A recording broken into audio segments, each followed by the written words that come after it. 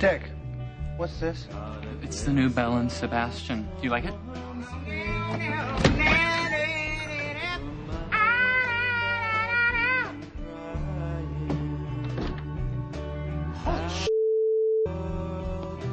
What the is that? It's the new Belle and Sebastian. It's the record we've been listening to and enjoying, Barry. Well, that's unfortunate because it's sex.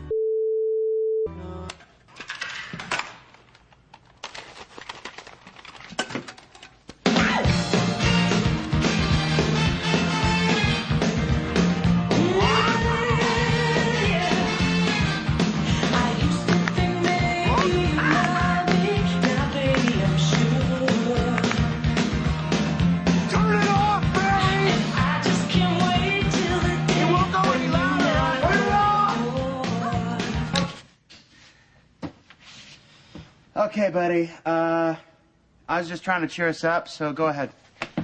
Put on some old sad bastard music, see if I care. I don't want to hear old sad bastard music, Barry. I just want something I can ignore. Here's the thing. I made that tape special for today. My special Monday morning tape for you. Special! What's Monday afternoon? You should get out of bed earlier. Come on, dude. Play it. Don't you want to hear what's next? What's next? Play it! Say it. Little Latin loopy-loo. Mitch Ryder and the Detroit Wheels? No! The Righteous Brothers. Well, never mind. No, not never mind. You tell me right now, what's wrong with the Righteous Brothers? Nothing. I just prefer the other. How can it be to state a preference? Since when did this store become a fascist regime? Since you brought that tape in. Oh, man, that's great. That's the fun thing about working in a record store. You get to play crappy pap you don't even want to listen to. I thought this tape was going to be a conversation stimulator, man. I was going to ask you for your top 5 records to play on a Monday morning and all that, and you just had to ruin it. Well, we'll do it next Monday. No! I want to do it now! I can't fire them. I hired these guys for 3 days a week, and they just started showing up every day. That was 4 years ago.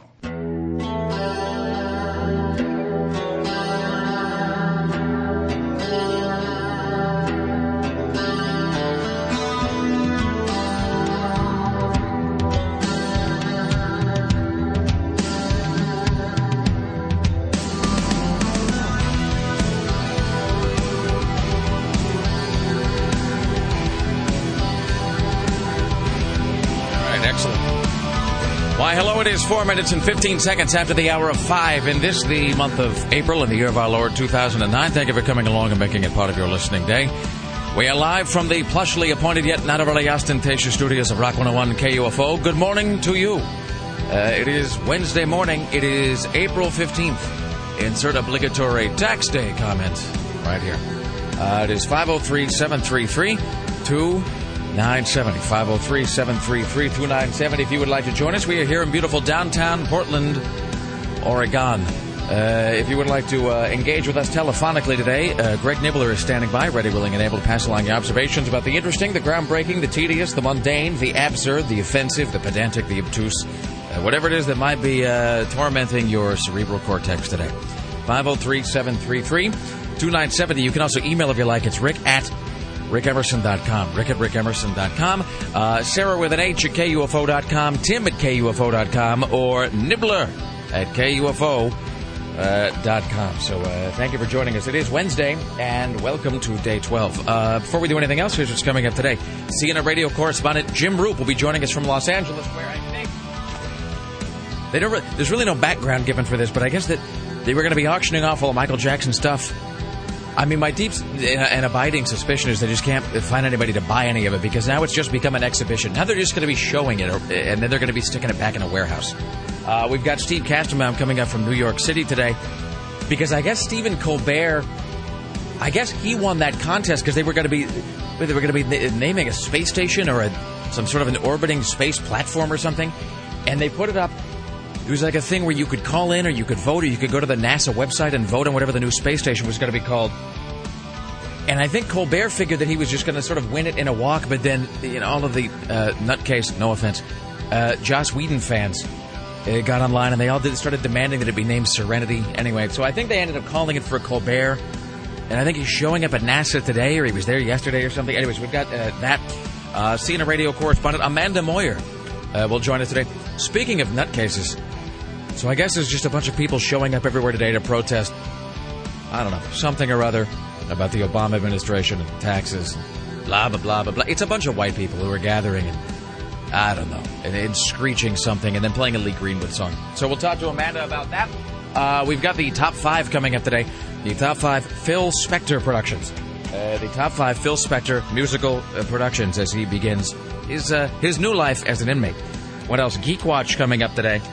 I almost don't even want to say this because it just seems so ridiculous at this point. I guess maybe we haven't really talked about the backstory to the whole Bret Michaels thing, because I think, what is today, Wednesday?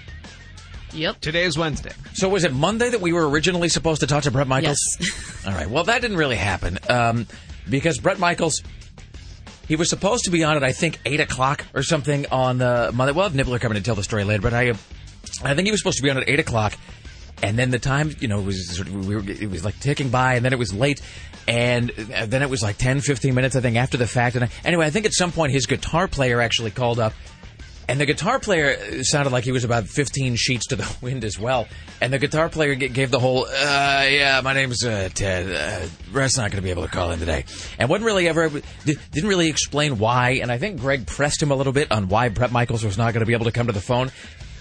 And the guy at one point said something very similar to, well, I can't really go into that. He's just not going to be able to. I got to go. And it was gone. So that was Monday. We tried to reschedule it yesterday, I think for 2 different times. And I swear to God, between 11 a.m.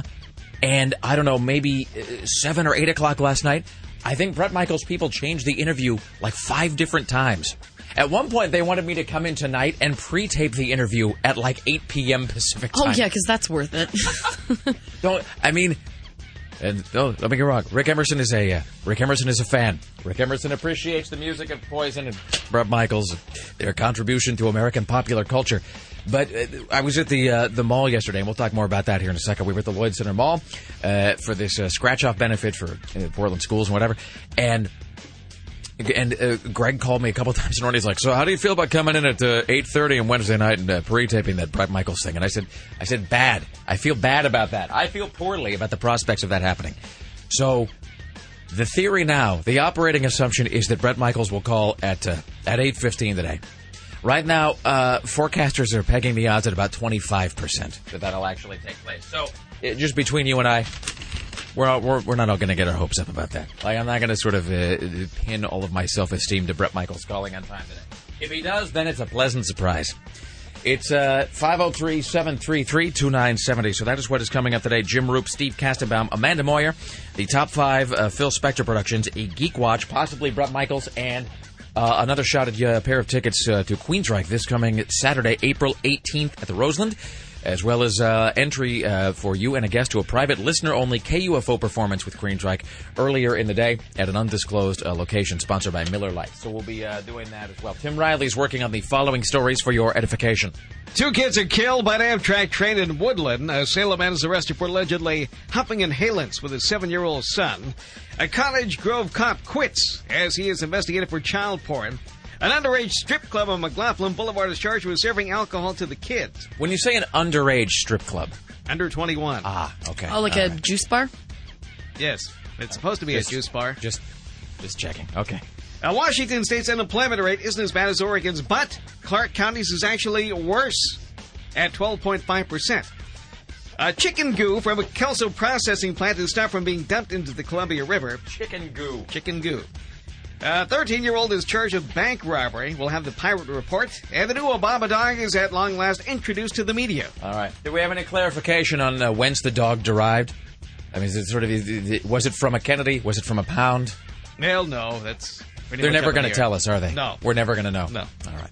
The record's a seal for the next 50 years. Wouldn't it have been easier just to get a dog from a pound? I mean, and just to avoid this whole snafu? I guess there weren't any available of this breed. But, I mean, was there a reason they had to have this kind of dog? Yeah, Yeah, because weren't the daughters are allergic to dogs? Yes. Yeah, but the Humane Society said they're making that up. I saw an interview with the Humane Society and a woman from the ASPCA, and she said that that's just a lie. She said that there is no such thing as a hypoallergenic dog. She's like, I don't know why they're saying that. It's not true. It's just that's scientifically implausible. So It seems like we'll never know the real story. No, it's the records have been sealed. The truth is being hidden from the public, Tim. Mm-hmm. All right. Well, we're joined today, as always, by the lovely and talented Sarah Stillen. Hello, how are you today? Hi, I'm doing well. How was your Pennywise interview? Man, yesterday was like the craziest day ever. It was just nonstop until about 10 p.m. From about 10 a.m. till 10 p.m. Yeah. It did not stop. So One might even say from 5 a.m. to 10 p.m. That's true. 4 a.m. Yes. to 10 p.m. There you go. So this is, because let's work backwards. So you had the Pennywise show. Were you able to stay for much of the show, or did you have to I kind didn't stay for any of the show. It was a long day. So we were supposed to, so yesterday we interviewed Fletcher from Pennywise. Yes. And is he big and scary? he was big and awesome. He was like the coolest guy ever. He was so red. He's 6'6". Yeah. Holy crap, he's like the tallest person I've ever seen. When you told me you were interviewing him, you said, well, I don't know, he's kind of huge, and it seems like he could probably kill me if the interview goes poorly. I went online, and I looked at some photos and some like YouTube videos of him being interviewed. And that's a guy you don't want to get on the wrong side of. I mean, that's a full-on... He's like Andre the Giant as punk guy. No, he was super cool. Well, we were supposed to interview him at 5:30, and then it kept getting pushed back to 6:30, 7:30, 8:30. So we finally interviewed him at 8:30. He's the Bret Michaels of the punk world. But he came through, and we actually ended up sitting with him for like 45 minutes, just like chatting in like one of the green rooms in the basement of the Roseland, which is awesome. So working backwards from that, so did that from like 8:30 to like 9:30 or 10. Like we talked to him for a long time. And then hung out with the band and had like one of their little like band beers and stuff. It was fun. So did that. Then before we went to the Roseland, ended up going to Magic Gardens with Paddock and Lisa Wood, and we're all just like hanging out at a strip club, going over the questions. And before Magic Gardens, we were actually at a bar which we met up at 4 because we were supposed to initially interview them at 5:30. So really, your evening was just going from one bar/strip club to another. Pretty much. Waiting for the Pennywise guy. And we also actually went miniature golfing yesterday too.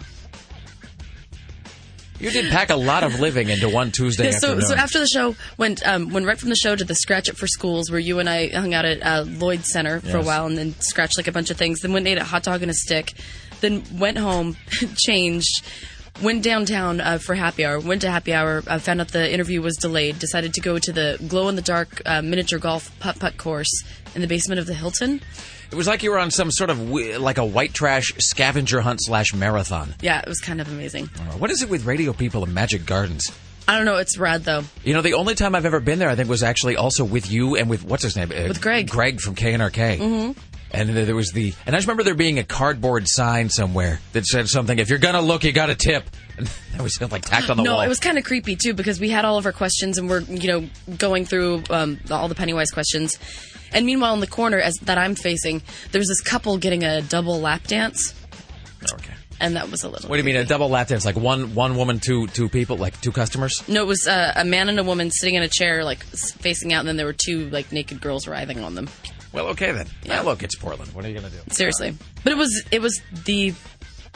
was a really, really fun day. It sounds like it was quite a packed afternoon. Honestly, I love days like that. It was just go. Before I knew it, it was, 10 p.m. and I'm looking at my watch after, we finished talking to Fletcher and we're sitting in the green room and I'm like, okay, that was really cool. I look at my watch, it's like 10:05. I'm like, oh my God, I've got to go to bed. I think you're actually leaving out the most important thing you did yesterday, which is that you watched The Happening starring Mark Wahlberg. And I watched The Happening. I forgot about that. How great is that movie? Yeah, and that's what I did in my downtime between hot dog on a stick and happy hour. Is that not the worst major motion picture that you've ever seen in your life? Holy mother of God, that is a terrible movie. And do you see what I mean about how there's no excuse? That riff tracks thing too made me laugh out loud. So I have a copy of The Happening, which is the M. Night Shyamalan film with Mark Wahlberg and John Leguizamo and what's her name, Zooey Deschanel from. Who was terrible. She's awful, and I liked her too. And as I always say about that movie, really, and you owe it to yourself to not only see The Happening because it's just astoundingly bad.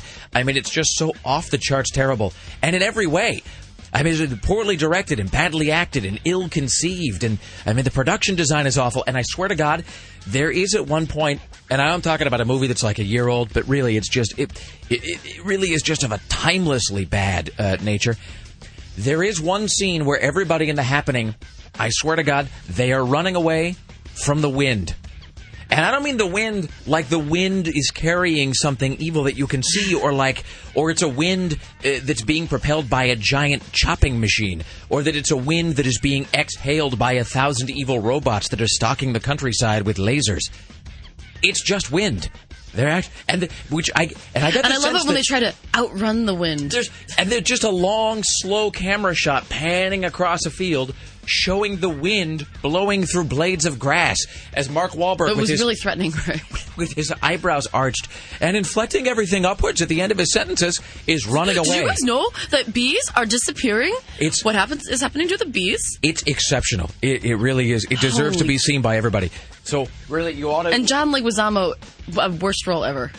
And I'm a huge John Leguizamo fan, and that is clearly John got to pay the rent. That's a lot of John got car payments. And like M. Night Shyamalan's the ending, like, come on. I expected more from that. That was the most ridiculous ending. And Zooey Deschanel, they really nail it when they say that she's got big, crazy lemur eyes in that film. She does. She's so unlikable. It's like she's looking out through the bars of an OHSU study cage. And now they're trying to thread in this thing with her having an affair. It was just, like, so poorly constructed. And then when they're talking about their first date, and she's like, and then I put on the mood ring, and it turned purple, and that means horny. Ha, ha, ha. Really? They're talking about this in front of a small child. I'm like... So what you need to do is everybody should have a copy of The Happening, and you really should go to rifftracks.com, and you just download the sort of Mystery Science Theater commentary. Makes it all worthwhile. So it was genius. It's 503-733-2970. How was your evening? Well, my evening was pretty uneventful. I didn't do a whole lot. I went home and I was lame, which is kind of my MO at this point. But by the time we got home... the time I got home anyway, at like 1, I felt like we'd had such a huge action-packed day because yesterday we had the Phil Spector thing happening. We had Ron Jeremy. There was the Marilyn Chambers stuff. I mean, there was all the regular show things we had, and it was Don Taylor was here, and it was just a packed show. And then we went straight from here to everybody's favorite mall, Lloyd Center, because there was this benefit happening for Portland schools, and it's actually kind of a cool thing. So you go there, and it's a whole bunch of radio people and TV people and media people, and you sit down at a card table, and they give you. It's basically you scratch off sort of as many lottery tickets as you can in like 5 minutes, and then all the proceeds go to Portland schools and whatever. And I have to say this: the three of us all went. It was Sarah and Tim and myself, and we get to the mall, and it turns out that of the three of us that are there, they only need 2 people.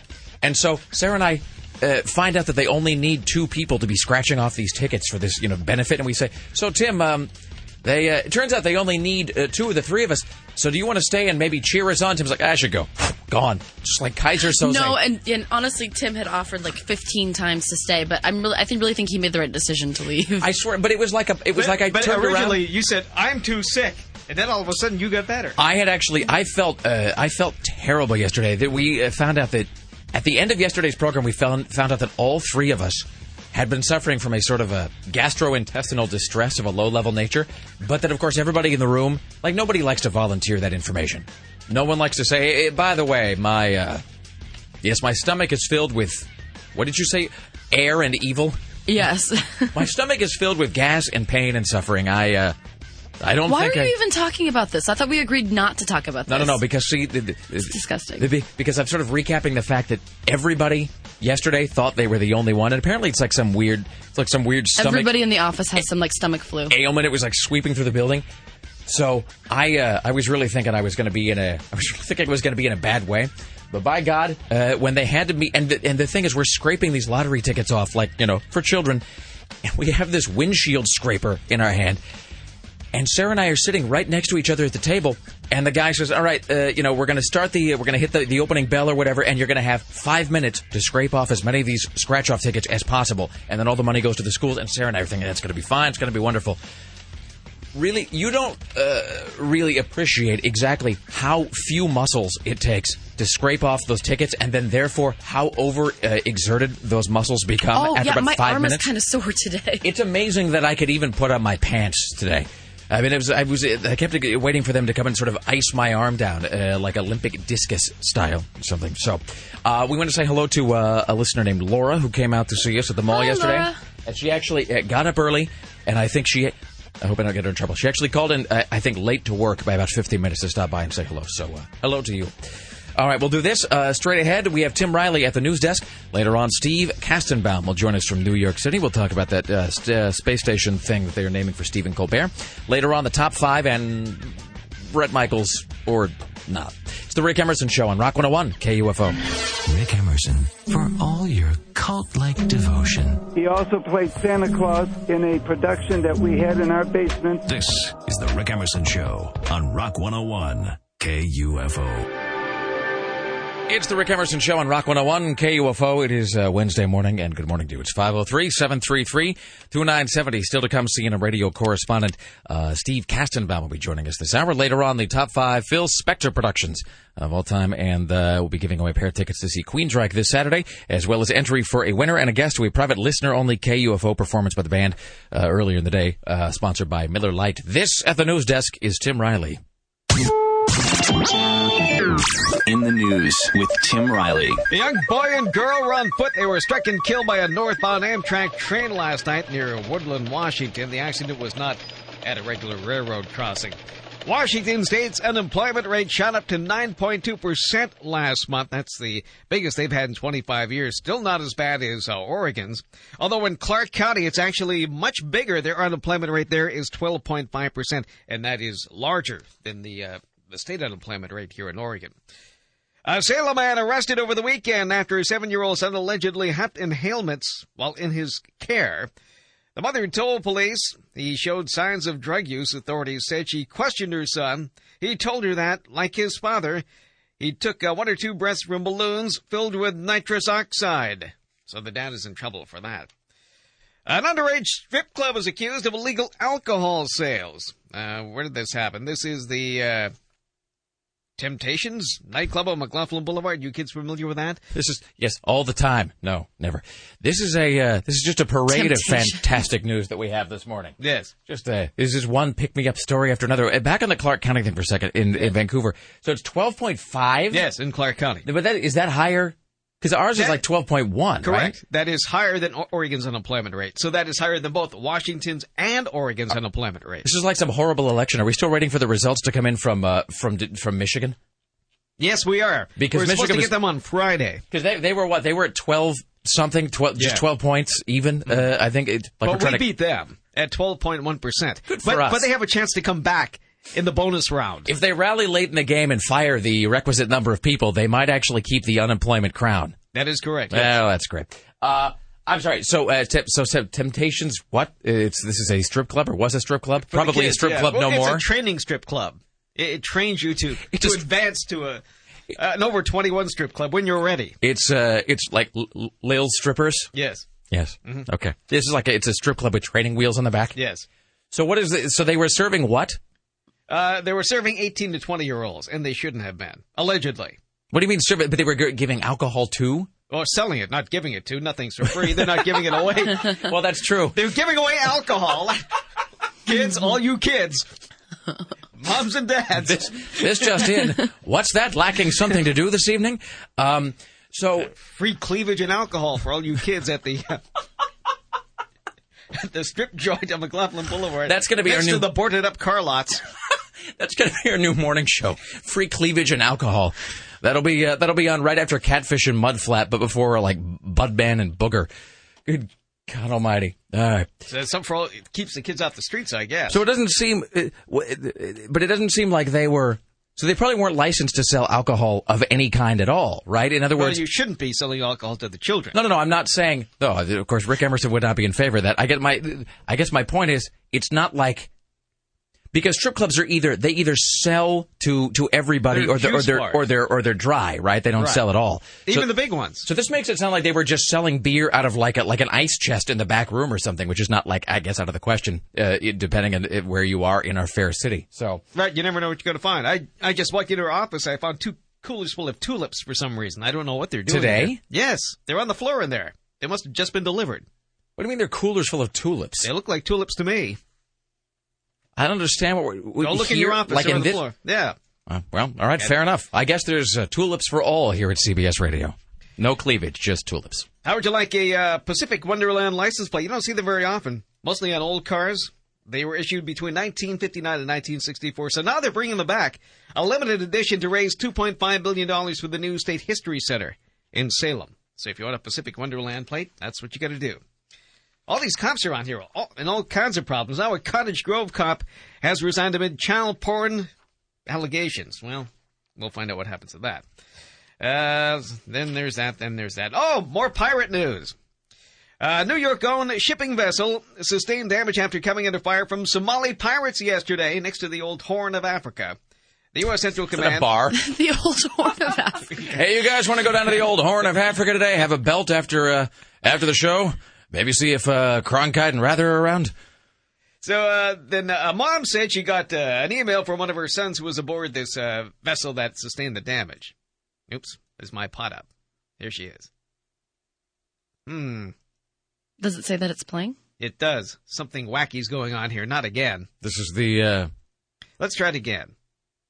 This is an artist's... this is like the frame missing thing in the United Nations video. Mom, I will be speaking with you soon as the pirates leave. We're feeling much better now. We're all a little bit seasick. You know, it's like I was there, Tim. It's just now, it's like if I close my eyes, I can smell the sea salt. Let's really, if you just lay back and listen to Tim doing that sound, it's like Hemingway is sitting right next to you, is writing about it. Then another young man, I got in touch with his mother and said, "I'm very afraid of these pirates, Mother. I will give you a call later. Hope you and Dad and the cats are fine." What's going on right now? I mean, just sort of... These are artist renderings of what happened aboard this ship. Is this like is this concept art for where the actual soundbite will eventually be? Is this like when you're watching a Family Guy DVD and they have that animatic where it's just the episode sketched on a cocktail napkin? Yes, something like that. Well, that's fantastic. So this is where... Hang on. I think I found the problem here. U.S. Navy. There we go. Thank God for God protecting you. I guess that was the biggest build-up to like a second and a half of audio that explains nothing. The first thing I'm going to say is, I love you, and, it's wonderful to hear your voice. Oh, you're welcome. Thank God you're alive, and thank God for our U.S. Navy, and thank God for God protecting you. Ladies and gentlemen, Mrs. Doubtfire weighing in on the pirate situation. So Donald Trump is wondering what to do about these pirates. Well, I think the answer is very simple. You put people on the boats with guns, and when they get near the boats, you just shoot them right out of the water. And that's the end of your problem. And I understand the insurance companies don't want that. Now, explain to me why. They're giving hundreds of millions of dollars. I mean, this is such a simple solution. But you put a couple of trained guys with guns on the boats, and you have rowboats coming up and taking over 100 million ton tankers. It's the most ridiculous thing I've ever seen. So if you armed the vessels, as opposed to saying nobody can have a gun, the only one can have a gun are the bad guys that take over the boats.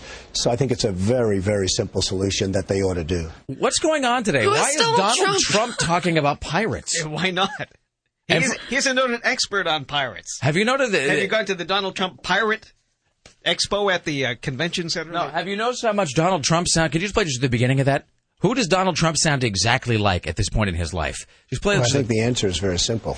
You put people on the boats with guns, and when they get near the boats, you just shoot them right out of the water. Baldwin. Alec Baldwin. Yes, exactly. You picture him talking. The first thing I'm going to say is, I love you.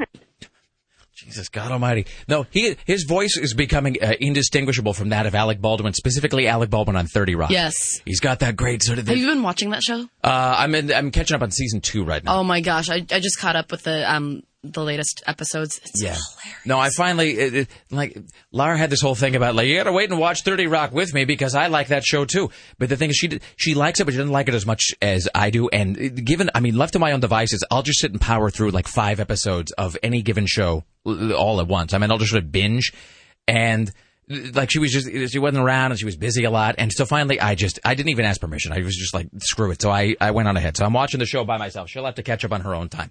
So I'm about halfway through the second season of 30 Rock, which really is a fantastic show. Do we need to? We should do this. So straight ahead we will have Steve Kastenbaum from New York City and more with Tim Riley at the news desk. Coming up later on today, we have CNN radio correspondent Jim Roop from Los Angeles and the top 5 Phil Spector songs. It's the Rick Emerson Show on Rock 101 KUFO. Broadcasting from the greatest city on earth.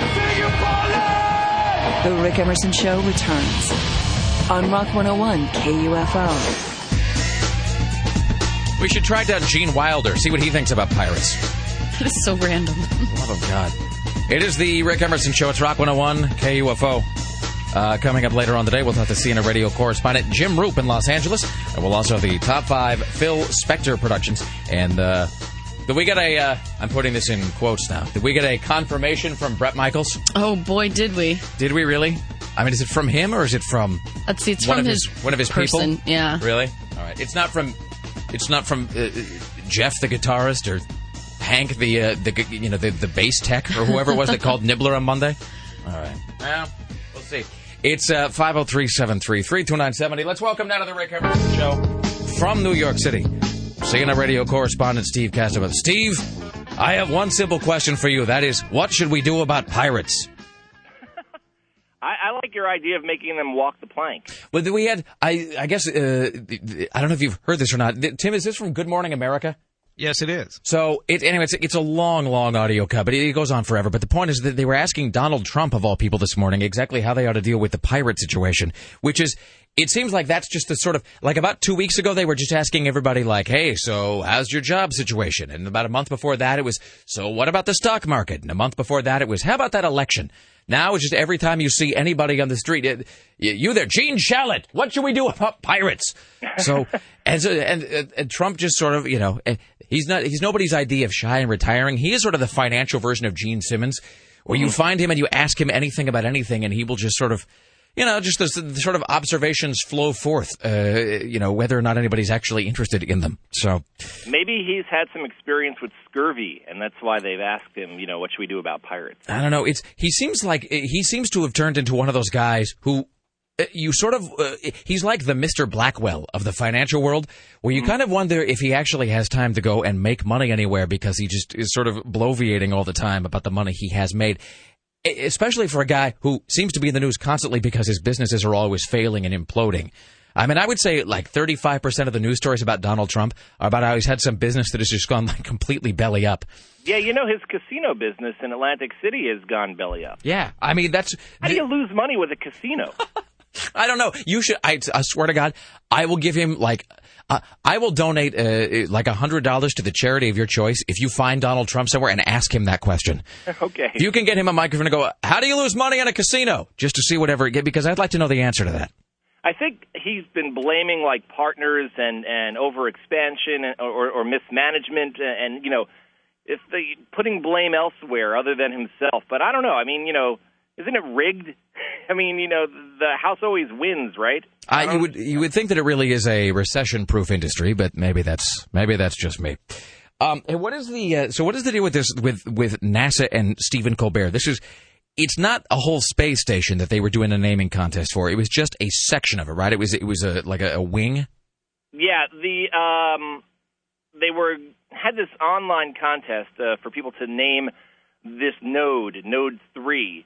As they called it, and Colbert's fans mobilized, and he had the most votes, over 230,000 votes. And so they brought on astronaut Sunita Williams last night, on the Colbert Show on Comedy Central, and so he thought she was going to break the news to him that they're naming this part of the space station after him, so she came on and said... We've decided that the Node 3 will be called Tranquility. And that is based off of...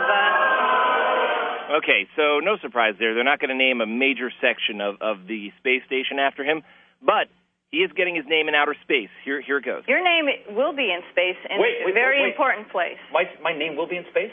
Yes. We have come up with something that will be in Node 3 eventually. It will be launched soon this summer in August. It's actually called the Colbert, the Combined Operational... hard to remember, load-bearing external resistive treadmill. The treadmill... Wait a second. The combined operational load-bearing external resistance treadmill, the Colbert? The Colbert. There you go. So every time they go to exercise, they're going to say they're jumping on Colbert. That's pretty fantastic. That's like how that... I don't know, maybe it was like 15, 20 years ago or something, that NASA... It was like one of the Viking Voyage or something, one of those capsules they shot into space that has like a bunch of pictures of planet Earth, and there's there's like a recording of like whale song or something, and then I don't know, like Fermat's last theorem or something written on the side. And one of the other things they sent into space was a gold-plated phonograph record along with a stylus and a needle, and it contained a whole bunch of noises and greetings, and then it also had a copy of Johnny Be Good by Chuck Berry, which is like the most righteous thing that's ever happened. So is that because there was all of this sort of online controversy about this, because as they always do with anything that involves online voting or space, all of the Joss Whedon fans of the TV series Firefly came out of the woodwork. And I mean, and don't get me wrong, I love Joss Whedon, love Firefly. We just talked to Nathan Fillion like a week ago. But those people are crazy. They're unstable just in the deepest, scariest way. And I think there was a lot of speculation that there was going to be some ugliness if it ended up being close or not. But Colbert, I mean, this is like the fourth thing that they've named after him because he has this. I know they named like a state park or something after him in like someplace crazy like New Zealand, and then he's got his own Ben & Jerry's flavors. So it really is. It is pretty funny how they're able to mobilize without any sort of guidance, that everybody just jumps on board and they manipulate all of these events, and online voting and polls and that sort of thing. I think it's pretty funny. You never want to underestimate the sort of en masse voting ability and power of the stoned college kid demographic, Steve. You've got a good point. That really is what this is. All right, my friend, enjoy your day. We will talk to you very soon. Take care. There you go, Steve Kastenbaum, ladies and gentlemen. I have to say, as much as I'm a fan of Stephen Colbert and of him being able to have everything on Earth named after him, I don't really care for that American Dream ice cream. It's not to my liking. This is Tim Riley at the news desk. Well, here we are back again. We're going to talk about the presidential dog. Is everybody ready? Here we go. The presidential dog. This isn't going to be Donald Trump talking about the presidential dog. No, it is not. Okay. The newest addition to the First family is the presidential dog. This is Bo, the 6-month-old Portuguese water dog. He scampered in front of the White House press corps and the White House lawn yesterday afternoon to the delight of all. It is spectacular and well-deserved. He's a star. He's got star quality. Doesn't a Portuguese water dog sound like some exotic sex act that a hooker would do in Tijuana for like $5,000? It might be. Hey, how much for the Caribbean face hat? Where will this dog be sleeping? A bunch of spots, but he'll be sleeping inside Is he going to be in a bed? Not in my bed. I don't even understand who that was. That Obama? Yes. Were they just like shouting a question at him as he walked by a fence like 50 yards away? Yes. All right. So let's call in the dog whisperer. This fellow works on the National Geographic Channel. His name is Cesar Milan. He says the Obama should walk Bo at every chance possible. That's a good tip. Very important that he goes in there very tired and right away tell him the rules, the boundaries, the limitation, and once he follows the rules, boundaries, limitation, then you give the affection to Bo. That sounds like good advice. Everybody in the family must do their share for Bo. Very important that everybody plays the leadership role. You know, the girls, Miss Michelle, obviously the president. Everybody have to learn to walk the dog, to master the walk. Very important for any dog in America to live with humans who know how to walk them. There you miss. How much do I have to pay for the Albanian tickle squirt?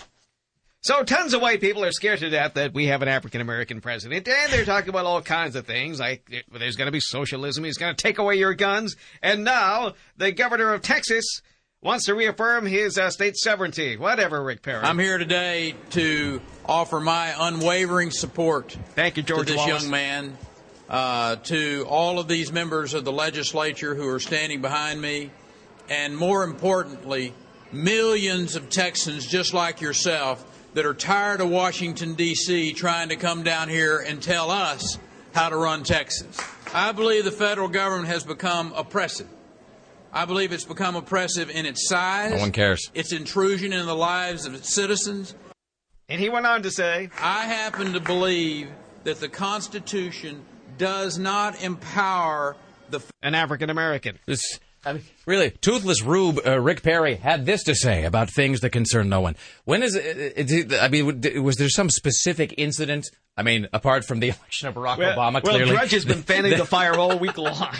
I mean, was there something other than a president that doesn't look like me that stoked his indignation? I mean, probably not. Did I miss some sort of a junket where the federal government en masse got on a plane and they flew to Texas and just decided that, I don't know, that you weren't allowed to buy, like banana-filled Twinkies or something on Tuesdays? Yeah. I mean, was this prompted by a specific law or action? I believe it was a black man who was elected president. This is just hillbillyism, isn't it, Tim? It is. All right. Lucky we have It's got to be stopped.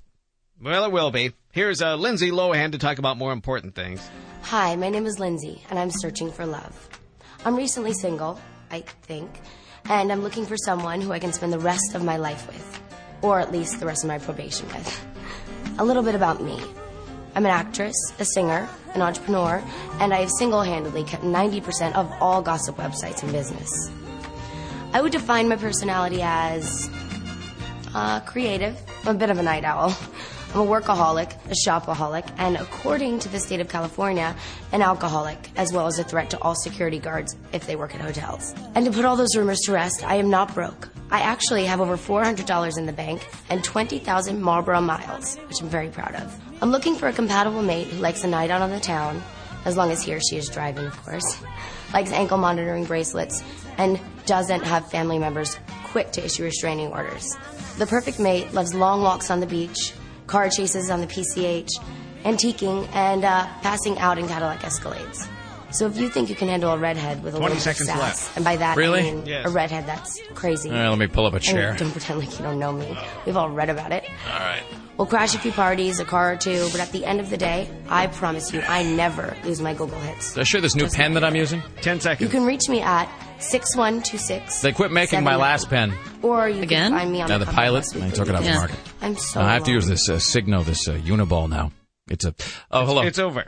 Wow, that's not funny. It's like so not funny that it kind of becomes hilarious in an The inverse first thing way. I'm going to say is, I love you. Thank you. Is that from Funny or Die? Is that where that is? Did she cut that for the Funny or Die website? No. Oh, yeah, she did. Because that's. I thought you were talking about this woman. No. That's. No. The pirate. I don't think anything from the pirate attack is going to be on Funny or Die. That's from Money Let's or hope Die. not. Money or Die. It's from Money or Die. I don't think they want money. They just want ships. Whatever. All right, we'll take a break. It's the Rick Emerson Show. It's Rock 101, KUFO. Now broadcasting everywhere. One time, I did actually confess that I made out with my teddy bear. The Rick Emerson Show returns on Rock 101, KUFO. It is the Rick Emerson Show on Rock 101, KUFO. Thank you for joining us today. Coming up this hour, we will talk to CNN radio correspondent Amanda Moyer, who I believe will use the word teabag perhaps 500 or 600 times in her report. Because I guess these are... Is one of these happening here? Do we know? I don't even know what's going on with the tea bags. Tea things? I doubt it here. It doesn't really seem like this is a city that would be filled with Republican activists, but what do I know? So, Maybe in like Phil Sizemore's backyard. If he's out of jail. Well, I think we know the odds of that are relatively... Any other Republicans in the state? No. I know a couple Republican activists. Really? Do you? Oh, yeah. Like, aggro. I mean, it doesn't matter to me. I'm just saying Portland does seem like a... There are a few in my neighborhood. Really? You know, you just don't want your sister to marry one, Tim. That's the thing. So we'll talk to Amanda Moyer about that today, because it seems very much like... Here's my whole thing. I mean, it doesn't matter to me. I mean, support or not support, whatever you want, or protest or don't protest. And certainly nobody is sort of agitating for higher taxes. As somebody, by the way, as somebody who had the sticker shock of seeing my tax thing arrive in the mail, because as they sometimes say, I have people for that. We have what a tax thing. Well, you know, when you get like the tax statement from whoever prepares your taxes. Oh, okay. Because you actually do your own. I mean, you have Quicken or whatever, and you sort of sit there and you labor over it like Bob Cratchit. That way you get to blame Quicken, and you get to blame the program you're using. Really? That could audit a program. You just sit there and you could curse the software as it's throwing up like some figure that you weren't quite expecting. Mm-hmm. And it's that thing of where there's Laura and I have this, we have a woman who at a tax preparing service that kind of does all of it, and then it arrives, and it's like that thing if you go out to the mailbox and there's that large envelope, and it's kind of like the big sort of manila folder, and just for a moment you're hoping it's something good. You're thinking, "Wow, that's great. Perhaps someone sent me those back issues of Hustler that I was waiting for." And then not you I bring. thought you were going to say honcho or something. No, it's like honcho. Perhaps somebody sent me those copies of Swank that I requested off eBay. But I bring it inside and I open it, and and she sends the same. I mean, she has a very distinct look to the tax package that she prepares for us. She uses the same kind of like binder and the same sort of letterhead and whatever. So I open it, and there's just that moment of like, but you've sort of forgotten about it. And I take it, and what do you immediately... And she's so helpful about it, and I know that she really honestly is trying to be helpful, but when we get the tax thing from the woman every year, there's like those... those Post-it notes that are just like... they're tiny little arrows that show you where you're supposed to sign. Mm-hmm. They're like little specialized Post-it notes. And so I just open right to that, because that's the page where I sign off in sort of recognition that she has told me this is the amount that we have to pay. And I open it, and you kind of do that... And then the whole series of thoughts in my head is, well, maybe she's made a mistake, which clearly isn't the case. Like there's no mistake, and especially no mistake by the woman whose job it is to prepare the taxes. The mistake is just me thinking that I wasn't going to get bent over and horked by the government yet again. So me too. I don't know, maybe she's missed something. Maybe I'll go back and I'll add up these figures myself and give them a good once-over. And I guess there's just no point, because doing that is just like jabbing something into the place where your tooth once was. It doesn't fix anything, and it just aggravates the pain that is already there and just serves to further irritate you. So, in any event, so nobody is clearly in favor of more taxes, but I guess it's in a bunch of cities, people are showing up, and it feels very much like a manufactured event where they're trying to create buzz around something that has no demonstrable buzz or public interest attached to it. So anyway, so that's why people are doing the teabag thing? See, I don't even really know. That's the thing. It. I just like being able to say teabag. Yeah. Where's my copy of teabag? Did that arrive?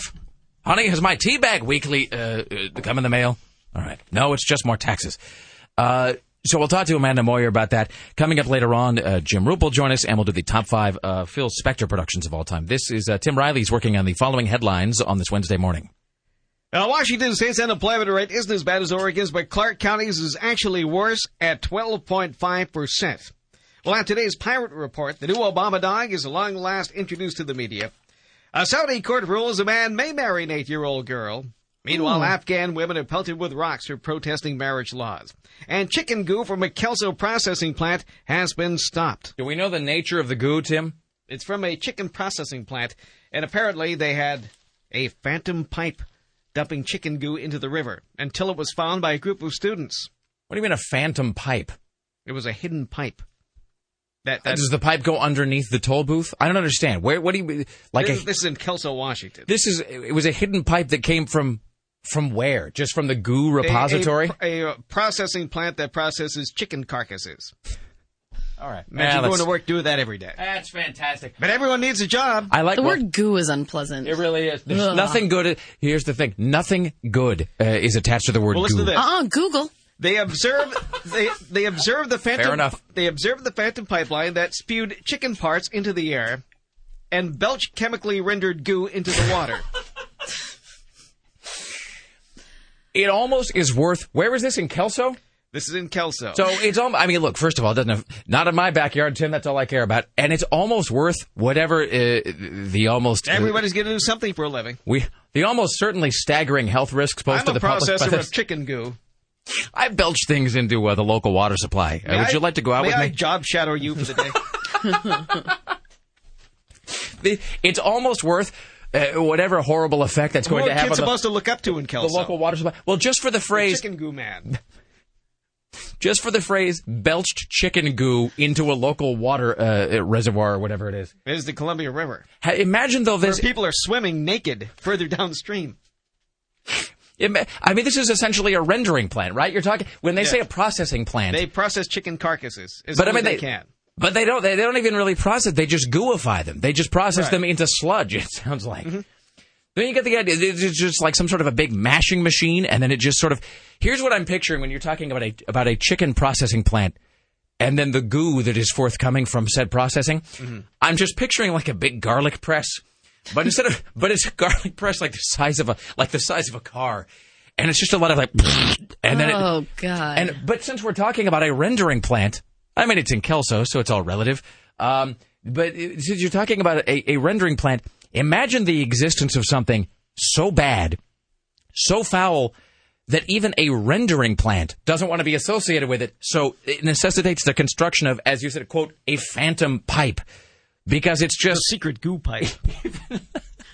It's because even by rendering plant standards, it's just too vile. Jesus. All right.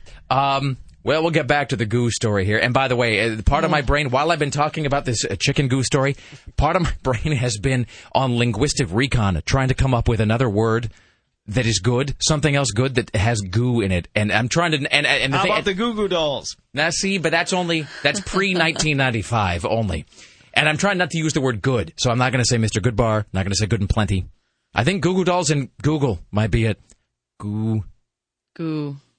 No, there's nothing else. There's nothing else that is good has the letters. I can't believe you wouldn't even think of Google since we love Google so much. Yeah, that's it. I mean, there's nothing else that has GOO in it that's positive anyway. I just want to read this one email, then we'll talk to Amanda Moyer around the corner. This email says, the end of Twitter. Rick, a lot of people in the tech and web world have been talking about the end of Twitter for a while now, basing much of the declaration on it being over on the fact that their parents and grandparents are now all over it because Oprah told us about it. Says, now there's no denying it. If you watched Larry King last night, which I did not, you saw him taking on Ashton Kutcher in a battle to 1 million Twitter followers contest. Oh, good Lord. Yeah, it was unbelievable. Do we have audio of this by chance? I can go look for it. I'm not sure if it's there. With other stars, so I guess Ashton Kutcher and Larry King, and can't you just, I mean, without any difficulty, can't you just picture this in your head? Yes, and now it just makes me feel really lame. Larry King sitting there holding like his whatever that cricket firefly jackpot. Not cricket. That's the cell thing. What is that? I always ask this. What is that? The phone they sell in Parade magazine to old people. The jitterbug. The jitterbug. I got to write that down because old person style, I keep forgetting it. But I'm picturing him holding like a jitterbug twittering device in his hand where it's got like the numbers are all huge, and it's just got like one big button that just says on, off. So I guess he and Ashton Kutcher spent the entire show trying to get to 1 million Twitter followers. What would Larry King? This sounds like a lots of laughs prepared comedy bit. What would Larry King talk about? What would Larry King possibly be twittering about? Today I had a solid movement, and I managed to do so without any tearing. They're battling to see who can get to 1 million followers. Okay, I think this is it. Hey, Kutcher, I got your message. It's Larry King. Do I have to tell you who I am? Anyway, are you putting me on? Are you kidding? Do you think you can take on an entire network? Do you know how big we are? Do you know what CNN is? Can you pause? Kutcher, you're playing out of. Can you pause it for a second? Is this like a threatening phone message like for Ashton Kutcher at home? This is Larry King. I will have is you. Him talking on his show. If you cross me again, I will have you personally broken on a wheel. This is him like talking in his living room into a microphone for some reason. Let's say Let me finish this sentence, then we'll play the Larry King cut in context here. It says, other stars were chiming in via Twitter like Demi Moore saying, use your superpowers to get Ashton to 1 million first. He promises lots of fun and games if he wins. Ew. Oh, God. And, of course, Ryan Seacrest chimed in, as he always does. Yeah. Ryan Seacrest, I don't even think there is an actual Ryan Seacrest. I think Ryan Seacrest is like the hybrid in Battlestar Galactica, and he's really floating in some sort of milky tank full of weird electrochemical liquid. And he is simultaneously beaming a three-dimensional image of himself, like Will.i.am style, everywhere. He says in this email, the final proof to illustrate how Twitter is nothing but a utility for attention whores is this. He said, Larry King talking about Ashton Kutcher. He said, only rarely do you find somebody using it legitimately. It's always just CNN personalities and writers and musicians and tech mouthpieces that should know better. It's no one who actually says anything you care about. All these old people jumping on Twitter is like your grandmother coming down to your party and trying to get down to rock and roll with your friends. So there you go. So I missed that. Okay, what do we have the rest of the Larry King cut? I guess so. In another time zone. This ain't going to work. CNN will bury you. But we won't take any ads saying we buried Kutcher. What would be the big deal in that? But I'm proud to say that I'll participate in anything you want. You come on my show, I'll go on your Twitter or whatever it is you do. Now, if you want to give something to do something crude to Ted Turner, I hope you know that he doesn't run this network anymore. Some people think that, but he doesn't.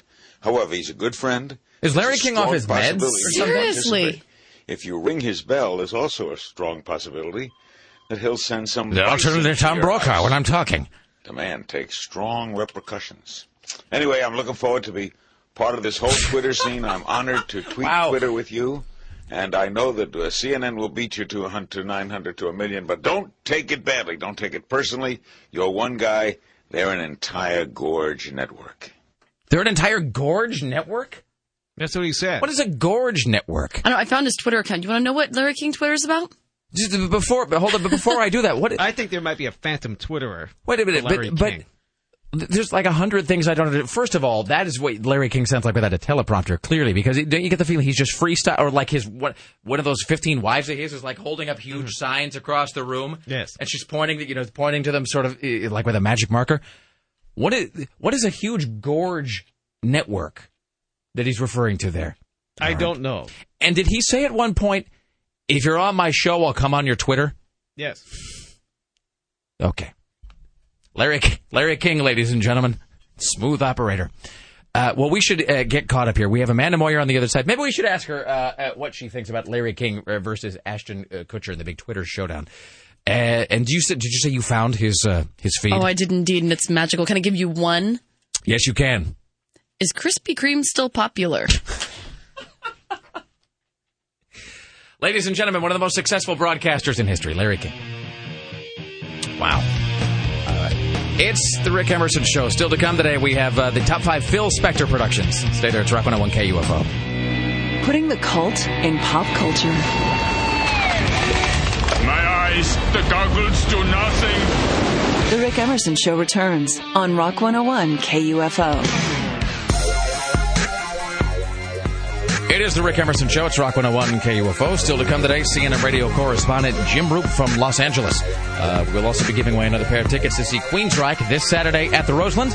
An entry for you and a guest to a private listener-only KUFO performance with Queensryche earlier in the day at an undisclosed location sponsored by Miller Lite. So that is coming up. And the top 5 Phil Spector productions of all time. Let's welcome now to the Rick Emerson Show from the CNN Radio Center in Atlanta, CNN radio correspondent Amanda Moyer. Hello, Amanda. How are you today? Good morning. I'm well. How are you? I am fantastic, especially because we just listened to the most wonderful thing. Did you by a chance happen to see Larry King last night when he was trying to battle Ashton Kutcher to see who could get 1 million Twitter followers? Oh, you know what? I did not see that. It really was quite something. And I'm unclear. We had a piece of audio here that I think this sounds like it was actually like it was recorded at Larry King's house or something. Tim, that audio you just played, it was from the TV show, but was it pre-recorded like at his home or something? It could have been at the CNN office. Because it sounds very much, is it on YouTube? Is that where you found it? Yes, it is. All right. So if you get a chance, Amanda, I really strongly encourage, just, in terms of being a team player, you go on and look at this Larry King video because it's just fantastic. And then apparently he spent the bulk of last night's show dueling with Ashton Kutcher, like of all people, to see who could amass 1 million followers on Twitter. And there are few things funnier than hearing Larry King say things like, CNN is no one to be trifled with, Ashton Kutcher. So it really is just, and the thing is, as funny as that sounds, it is like 15 times better when you watch it in person, because things are funnier when they're said by Larry King. That's just a scientific fact. I'm going to have to check it out now.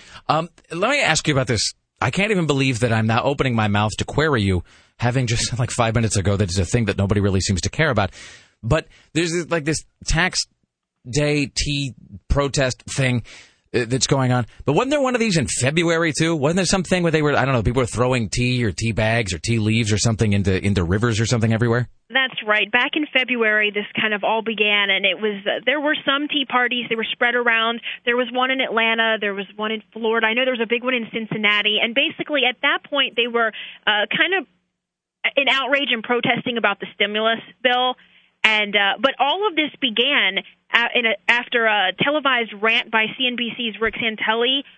He drew a lot of cheers from traders, and he basically attacked the president's plan about mortgages, and he actually suggested that they should have tea in Lake Michigan in a Chicago Tea Party. And it kind of just became this grassroots event, and with Facebook and Twitter, and now it's kind of grown to this second wave of nationwide tea party. So let me understand this. So it's not just Larry King that's embracing Twitter. It is tax protesters who are using an idea from 230 years ago or whatever. Apparently, they are using they're blogging, they're on social networking sites, and they're trying to gain support for this.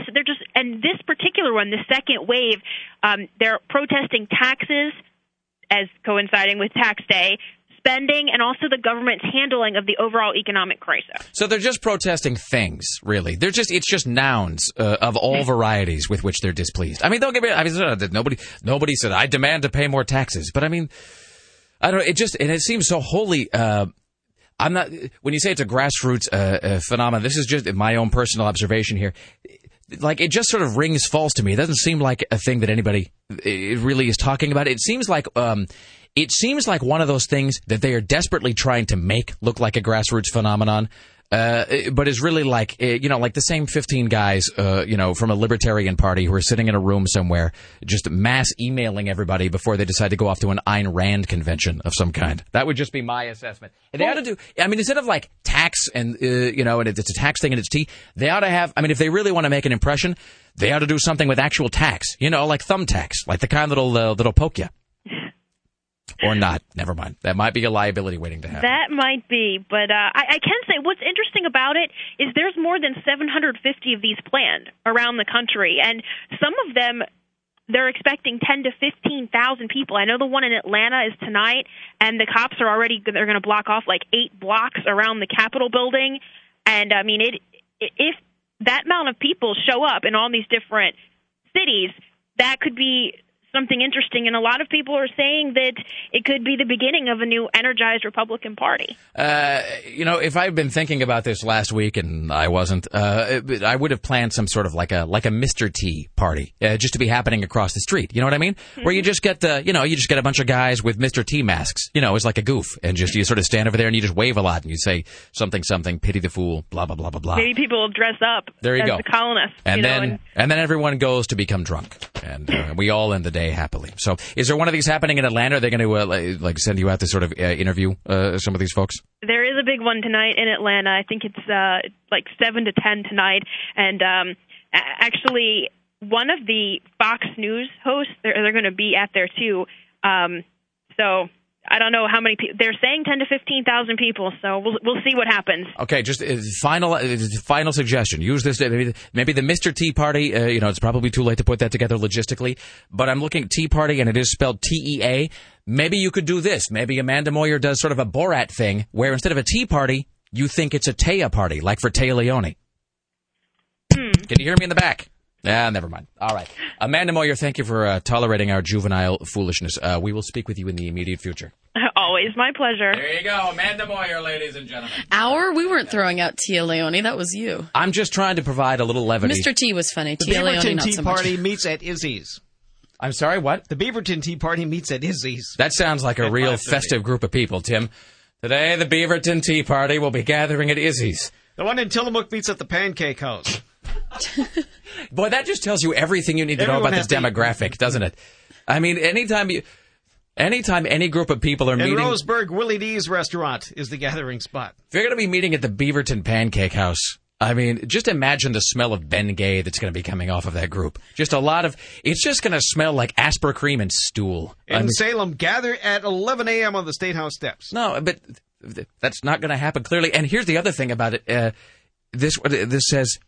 And again, it's, we don't talk like a lot of politics on the show or whatever. But to me, I think the thing that sort of irritates me about this, and I saw Sarah, you were cringing when she said, and this is not Amanda's fault, she's just passing along the information as a journalist, but when she said, well, it started on Facebook and Twitter, I think I got 2 thoughts. One, you know how they do this thing in Britain to sort of deal with music piracy, where they talked about instituting a tax on physical goods that are used for the downloading or trading of copyrighted music. In other words, they wanted to put like a 2% tax on iPods and blank CDs and CD burners, and high-speed internet connections, because those things are used for a lot of file sharing. And they're like, you know what? We'll tax everything that they use, that people use to trade copyrighted music, and then that'll go into a fund, and then that goes to the industry, and then whatever, then it covers the losses. And I don't know, good idea, bad idea, whatever. It was, it was sort of interesting, at least.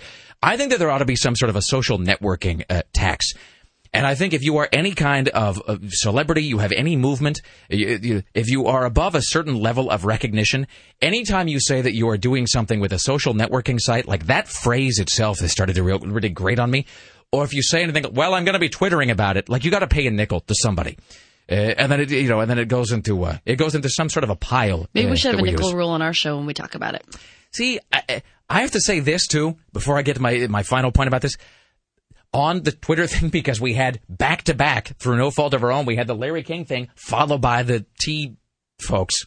And isn't tea slang for heroin, Tim? I have no idea. I don't do heroin tea. Okay. I thought heroin was H.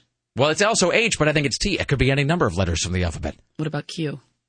No. Q is I don't know what Q is. Ludes. I'm trying to either go the John Delancey route or the singing puppets route.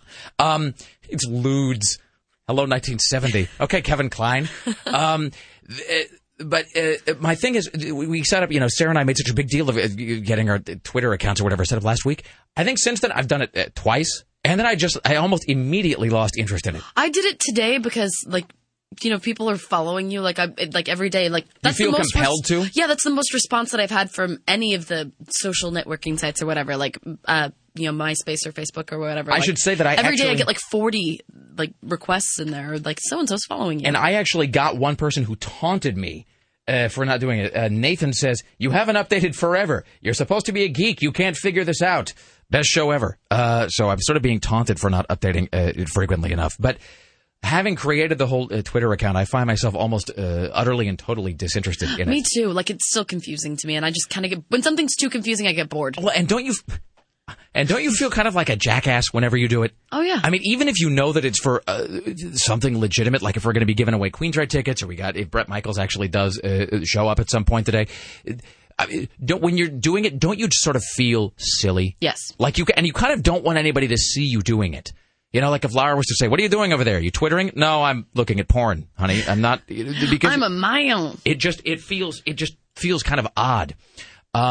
Anyway, so my final thing about this is that I've now got 2 different emails, actually 3 different emails with 3 different times about when this thing is supposed to be happening today. One of them says it's at 6 p.m. in Pioneer Courthouse Square. That's correct, yes. Okay, here's another one. They gather at 5. It takes a whole hour to gather at Pioneer Courthouse Square. So they gather at 5. The event is at 6. Nibbler, 8:10. Nibbler said that somebody actually called him and said that it's 3 p.m. to 7:30 p.m.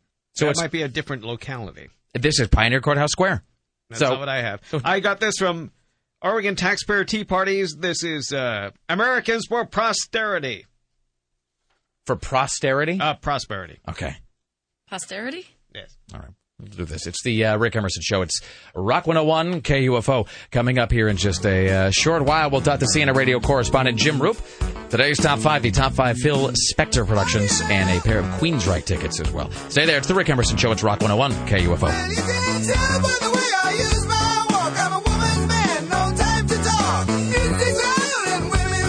It's the Rick Emerson Show. It's Rock 101 KUFO. Thank you for joining us today, ladies and gentlemen. It is 503-733-2970. 503-733-2970. In mere moments, we'll be rejoined by Tim Riley, the news guest. Next hour, we have Jim Roop from Los Angeles. We'll also be counting down the top 5 Phil Spector productions of all time, and a pair of Queensrÿche tickets as well. That is for this Saturday at the Roseland. We're also going to be giving away entry for you and a guest to a private listener-only KUFO performance with Queensrÿche earlier in the day at an undisclosed location, sponsored by Miller Lite, ladies and gentlemen.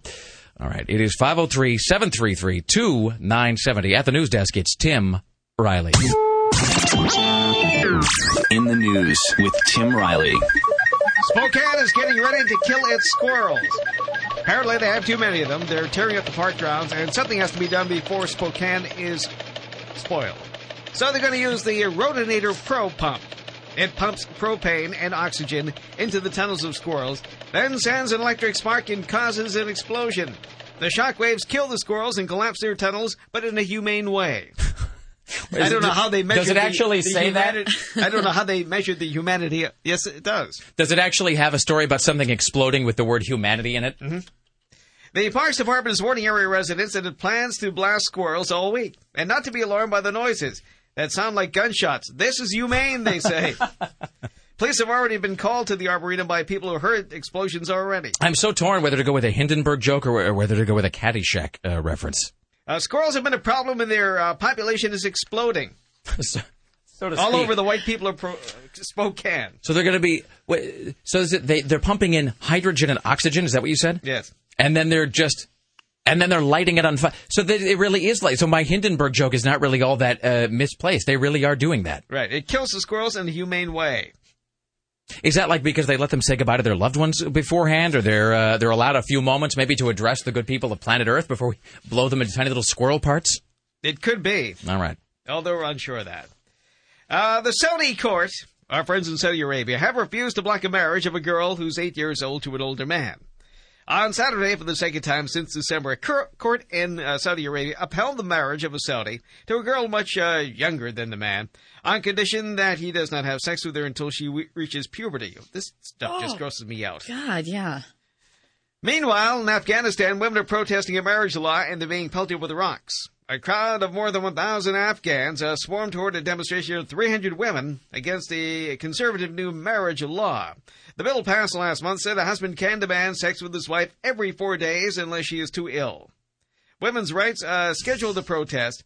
They were attended by mostly young women, but the group was swamped with counter-protesters, both men and women, who shouted down the women's chant and threw rocks at them. We're trying to free these people. It's good to see that we brought democracy to that part of the world. Yes. The religion of peace. It is the religion of peace. Then we have bad news from Woodland, Washington. A young boy and girl who were on foot were struck and killed by an Amtrak train in Woodland, Washington.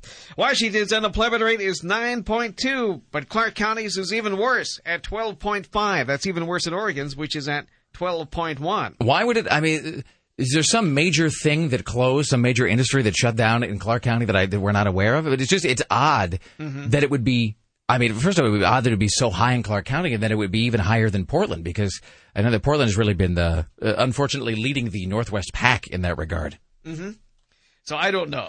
So these teabag protests, if you want to go to one, all you living in the Beeve, you're supposed to meet at Izzy's for your protest. All right. Right after you eat, I guess. It's right between the crocheting party and the Veterans of Foreign Wars pre-meet that's happening up there. Then at 5:30. Then you're going to march, but you don't have a body you wanted to throw tea into, so you're going to throw it at the Beaverton post office. Are you making that up? No, I'm not making this up. They're going to throw tea at the post office? Where else are they supposed to throw it? I don't know. Like, are they soaking the tea bags, or are they just throwing them dry? I don't know. You have to soak the tea bags, Sarah. Meet at Izzy's if you're interested. You know, dry tea bag is just, there's no point to that. Gotta make sure there's a lot of moisture. Yes. But most of these other rallies throughout the state either meet at restaurants or buffets. Well, one has to carb load. You know, really, if you're going to be coming all the way from the suburbs, and it is from the suburbs, to be throwing tea bags at the post office? What does the post office have to? I mean, I guess the post office delivers your bill. Maybe there's a little vat to throw them in once you get to the post office. Like a little tea bag slot? Yes. I mean, who dislikes the post office? I mean, the post office sort of seems to be, that is... Well, maybe it's a short walk. Don't you think that this is not just figuratively, but actually literally... Maybe it represents the government. Well, I suppose, but I mean, it is in the absolute most literal sense, the blaming the messenger. I mean, just the post office has to bring in your tax bill. But are you supposed to march you in Beaverton? The car lots? I really don't. Strip malls? I guess not. There's probably some...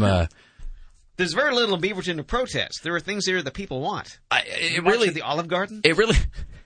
Today we are marching. We're not marching to the Olive Garden, by the way. That was said for satiric effect. I eat at that Olive Garden. But so they're gathering at Pioneer Courthouse Square today downtown. But now are they throwing something downtown today? No, they're going to march to the waterfront and dump tea bags in there. It doesn't even seem like that would actually... I mean, not that I really care. Not that the Willamette is like it's pristine, it's got to be preserved. It doesn't really seem like you can organize... It doesn't matter at this point if you dump tea bags out of the Willamette. To go throw a substance into the river. It seems like that's actually probably not allowed. And that's probably illegal, yeah. What about all the chicken goo that's dripping down from Washington State into the rivers? Now, is that going into the Willamette? Well, let's see. It starts at... I thought it was just going into the Kelso groundwater, like to school children or something. No, it goes into the Columbia River. Doesn't the Columbia River meet at the Willamette at some point? Hey, do we drink out of the Columbia River? I mean, not directly, but I mean, does any of the water we drink come... I mean, I know the water... No. The Earth is a closed system. To Bull Run, and then you got the reservoir up on the hill there. All right. Well, I mean, so is the... Remember the one you were complaining about that didn't have a cover on it? That's where your water's coming from. Mount Tabor? Yes, I saw that was drained the other day. I rode my bike up to the top of Mount Tabor, and the reservoir that's usually full is completely empty. You can't throw tea bags in there. Is it? Well, you could now, I suppose. You could. I guess it would have... somebody drank all your water. Very little demonstrable effect. Does it freak you out, by the way, whenever you go by and one of those reservoirs is empty? Yes. Does it make you feel like maybe somebody pulled the plug by mistake and it's, oh, God. You know, and you're like, we're going to have to... No water this week. Maybe they're cleaning. Well, it made me wonder why, too, because it looked like a big, empty pool, and I was expecting to see, skateboarders or something in there. Well, and clearly they're not cleaning, because here's how you know that they're not cleaning the reservoir, because that would indicate that they are concerned about cleanliness, and if they were concerned about cleanliness, they would just have a top on it, so that, homeless guys couldn't fornicate and then rot inside my water supply. Then that would cause a protest of taxpayers who don't want their taxes money spent on reservoirs. How do I put this? I'm surprised. I'm surprised that there hasn't been some, perhaps, again, satiric and strictly for amusement purposes only, counter demonstration planned for today involving tea bags. It just seems like, in Portland, that's a thing that it's a thing that's just a natural here, and it's it would be entertaining, and I think would focus the attention of our citizens, especially our young people who are maybe too detached from the political process. I think if we were able to use, tea bags to, it's just so beneath me. I just can't. It's just because now I'm just turning into what's her name? I'm just turning into idiot Rachel Maddow. Well, I'm just kind of disappointed in people like who throws tea bags into a river. That just it seems like because there are, as gross as the Willamette is, there are like fish and stuff in there, and it's historically inaccurate, Sarah. So because I do believe it was actual crates of tea that the colonists destroyed and threw. Maybe they're going to angrily rip open the tea bags, maybe, and dump them in there. And don't you know that it's all going to be celestial seasonings and like chamomile? It's just going to be the whitest people you can possibly imagine, and they're going to be up there with like a box of tummy mint or something. They'll be buying stocking up on their Tazo from Starbucks. That's exactly what it will be. It's going to be like you will, and I guarantee you that there's going to be some guy who sort of looks Will there be a vendor selling tea bags? There ought to be. See, that's some money we ought to get in on right now. We should be down. They have the station logo. That's some tea bags. No, that's a thing. That's a thing that, like, if you were like a homeless guy or one of those gutter punks downtown, you ought to be stocking up on tea. And then you fight, because you know that like 1 out of every 3 couples that shows up there, they're going to be parking their massive gas-guzzling Canyonero and then waddling down to Pioneer Courthouse Square, no doubt stopping sampling the buffet. 5 or 6 eateries along the way to power their suburban girth. We forgot our tea. And then immediately, if you were able to just be there with the tea and go, look, $15 for this tea. And then they would complain, and you'd say, well, that's capitalism, Whitey, so suck it. And then they'd buy the tea, and then you'd have yourself $15. So, all right, well, there you go. And you know that there will at some point be somebody angrily tearing open the tea and then throwing it with great relish into the river, and then the wind will immediately whip it back into their eyes. And so that'll be satisfying. So I'm hoping that at least gets captured on film. All right, here's Tim Riley. The Liberace Museum in Las Vegas celebrating its 30th anniversary today. Only costs 30 cents to get in all day. At the Liberace Museum in Vegas? Yes. I'm going to be there next week. Why can't it be now? Well, you can get in there. Well, what is it usually like? $12?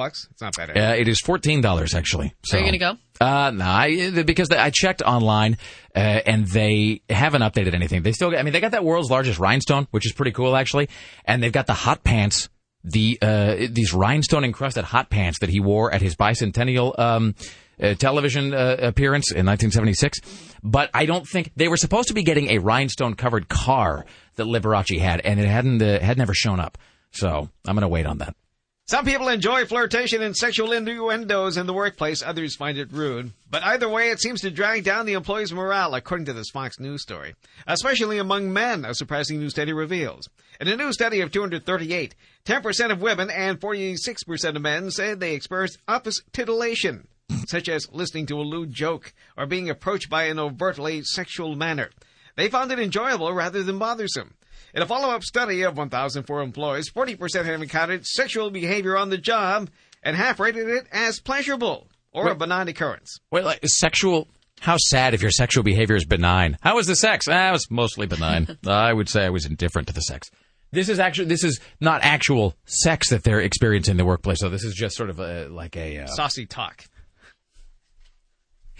It's a lot of sass and flirt and. What did they used to say in the video? Slap and tickle. It's a lot of slap and tickle around the water cooler with Fred McMurray chasing Shirley MacLaine around a desk somewhere. All right, we'll do one more here, and then we will get caught up around the corner. In the next hour, CNN radio correspondent Jim Roop will join us from Los Angeles, and we'll have the top 5 Phil Spector productions of all time. Harry Potter and his school chums are heading back to a class a little sooner than expected. Harry Potter and the Half-Blood Prince is now opening Wednesday, July 15th, 2 days earlier than its previous release date. That according to Warner Brothers. I saw the trailer for that when I went to see Was it at Watchmen? Where did I see the trailer for that? Oh, it must have been online. Yeah, it wasn't at Watchmen because I haven't seen it. Yeah, it's pretty great. Although I do wonder exactly how it is that they're going to get away with. Did they say what it's rated? Does the article say if it's PG-13 or if it's? Because that's a pretty. I would say that's in many ways the darkest of all the Harry Potter books. Is that the one with? It's one where I won't give anything away. There are no spoilers. Lol. With the lake. Yeah, where Dumbledore has to go across the lake. Like, haven't you? Since I read that, I want to see what that looks like on film. And there's all the unpleasant drinking that takes place, and it's just that Half-Blood Prince. She did a really great thing actually, where if one assumes that maybe you started or in the future you start the Harry Potter books when you're I don't know you're young, you're 8, 9, 10 something. By the time you get to, it's going to take you, they're long-ass books, so it's going to be, unless you just plow through them, you're going to be a couple years older by the time you get to the end. Unless you're super dork like us and we finish them in 2 days because we're afraid to read spoilers. So unless you're a literary retard like Sarah and myself. And because this is not a real spoiler, this is a fake spoiler. In case you were trying to avoid some Nelson Muntz asshat at the mall walking around with Harry dies on page 552 or whatever. But by the time you get to, books like 5, 6, 7, you're going to be a little bit older, which is good because they get progressively more messed up. There's some sequences in that, in the Half-Blood Prince that are really just deeply unnerving. And I was 33 years old or something when I read it. So, all right. Well, that's fantastic. It is the Rick Emerson Show. Don't forget, before the end of today's show, another pair of tickets to see Queensryche at the Roseland. And the top 5 coming up as well, plus your phone calls. It's the Rick Emerson Show. It's Rock 101 KUFO. The Rick Emerson Show returns. Don't exchange blood with a hooker. Oh, that touches me. This is Rock 101 KUFO. I think that's a new variation on that rejoin. I like that combo. Excellent. It is the Rick Emerson Show. It's Rock 101 KUFO. Thank you for coming by. It's Wednesday morning. Just ahead this hour, CNN radio correspondent Jim Roop from Los Angeles. Later on, the top 5 Phil Spector productions of all time. And then the claim, anyway, is that we'll be talking to... I already feel like I've done the Bret Michaels interview. We talked about it on Monday, and I think in fact, Friday as well. So can we be done with the fact, if he doesn't call in this time, we're done? I'm going to go home, and I'm going to... You know what I'm going to do? If he doesn't call, I am never listening to my copy of Sexy Back as recorded by Poison ever again. Or maybe I'll listen to it constantly. Maybe it'll be like a self-flagellation kind of a thing. All right, and I'm not kidding, by the way, lest anybody think that I'm just referencing that as like a fictitious, wacky thing. There's I think the record was called Poisoned, with an apostrophe, that came out maybe 18 months ago, something like that. And it's just a whole series of covers. Some of them okay, some of them odd. And I would say, to be charitable, I would say the Poison version of Sexy Back falls into the odd category. Tim Riley's working on the following headlines on this Wednesday morning. Why, there's all kinds of things to talk about. Those Somali pirates just won't stop attacking ships. And just because they lost one hostage, they went out and got 60 more just to start all over again. A dad and his son apparently huffed some inhalants, and now the dad is in trouble. An underage strip club is busted for legally serving alcohol to the youngsters. And Oregon's rare Pacific Wonderland license plates could cost you $100 a pop if you want one. They're going to be not up for too long, so if you want one, you better hurry. Then a Cottage Grove police officer resigns amid child porn charges. And this is somebody has clarified, by the way, from Clark County here really quickly. We were talking about the unemployment rate, and I was wondering why the unemployment rate would be, so high in Clark County, and it is higher than Portland even. Says, Rick, longtime listener, big fan of the show. You mentioned Clark County unemployment is higher than both Washington State's and Oregon's. I can tell you why that is, because I'm a software developer who lives in Clark County and is unemployed. He said, 1, there are no jobs in Clark County other than retail. It is very much a bedroom community of Portland, and when the economy suffers, retail suffers, hence fewer retail employees. He says, 2, he says, companies discriminate against Washington employees when hiring in the Portland metro area. He said that a lot of times people here do not put their addresses on resumes because that would mark them as Clark County residents and would get their resume tossed immediately. So anyway, so that was somebody who I will not name. Oh, by the way, so we should mention this. So 24 hours, less than 24 hours actually from today, tomorrow morning, we've been talking about this on the air, and you've heard there's a lot of promos that are run for this. So the Sleep Country Foster Kids Pajama Bowl for 2009 is coming up. That is actually going to be happening on April 26th from 2 to 4 p.m. at Big Al's in Vancouver. I'm Big excited. Al's in Vancouver. Hopefully it won't be as hot this year as it was last year. I don't remember being hot last year. I just remember being... Well, because I bought you those pajamas that were, like, light and airy, and I had, like, long flannel pajamas on. I don't even remember what the pajama... Weren't they pink? Didn't I have to wear, like, pink frilly... Yeah, I bought you little pink flowered ones. That's great. Well, that's wonderful. So here's the thing. So I actually won't be there this year, which is, you knew, because you know I'm going to be in Vegas. You're not going to help the children? No, here's the thing. Rick Emerson cares about children. There's nobody who cares. Oh, really? I gave myself carpal tunnel scratching off tickets yesterday, you damn woman.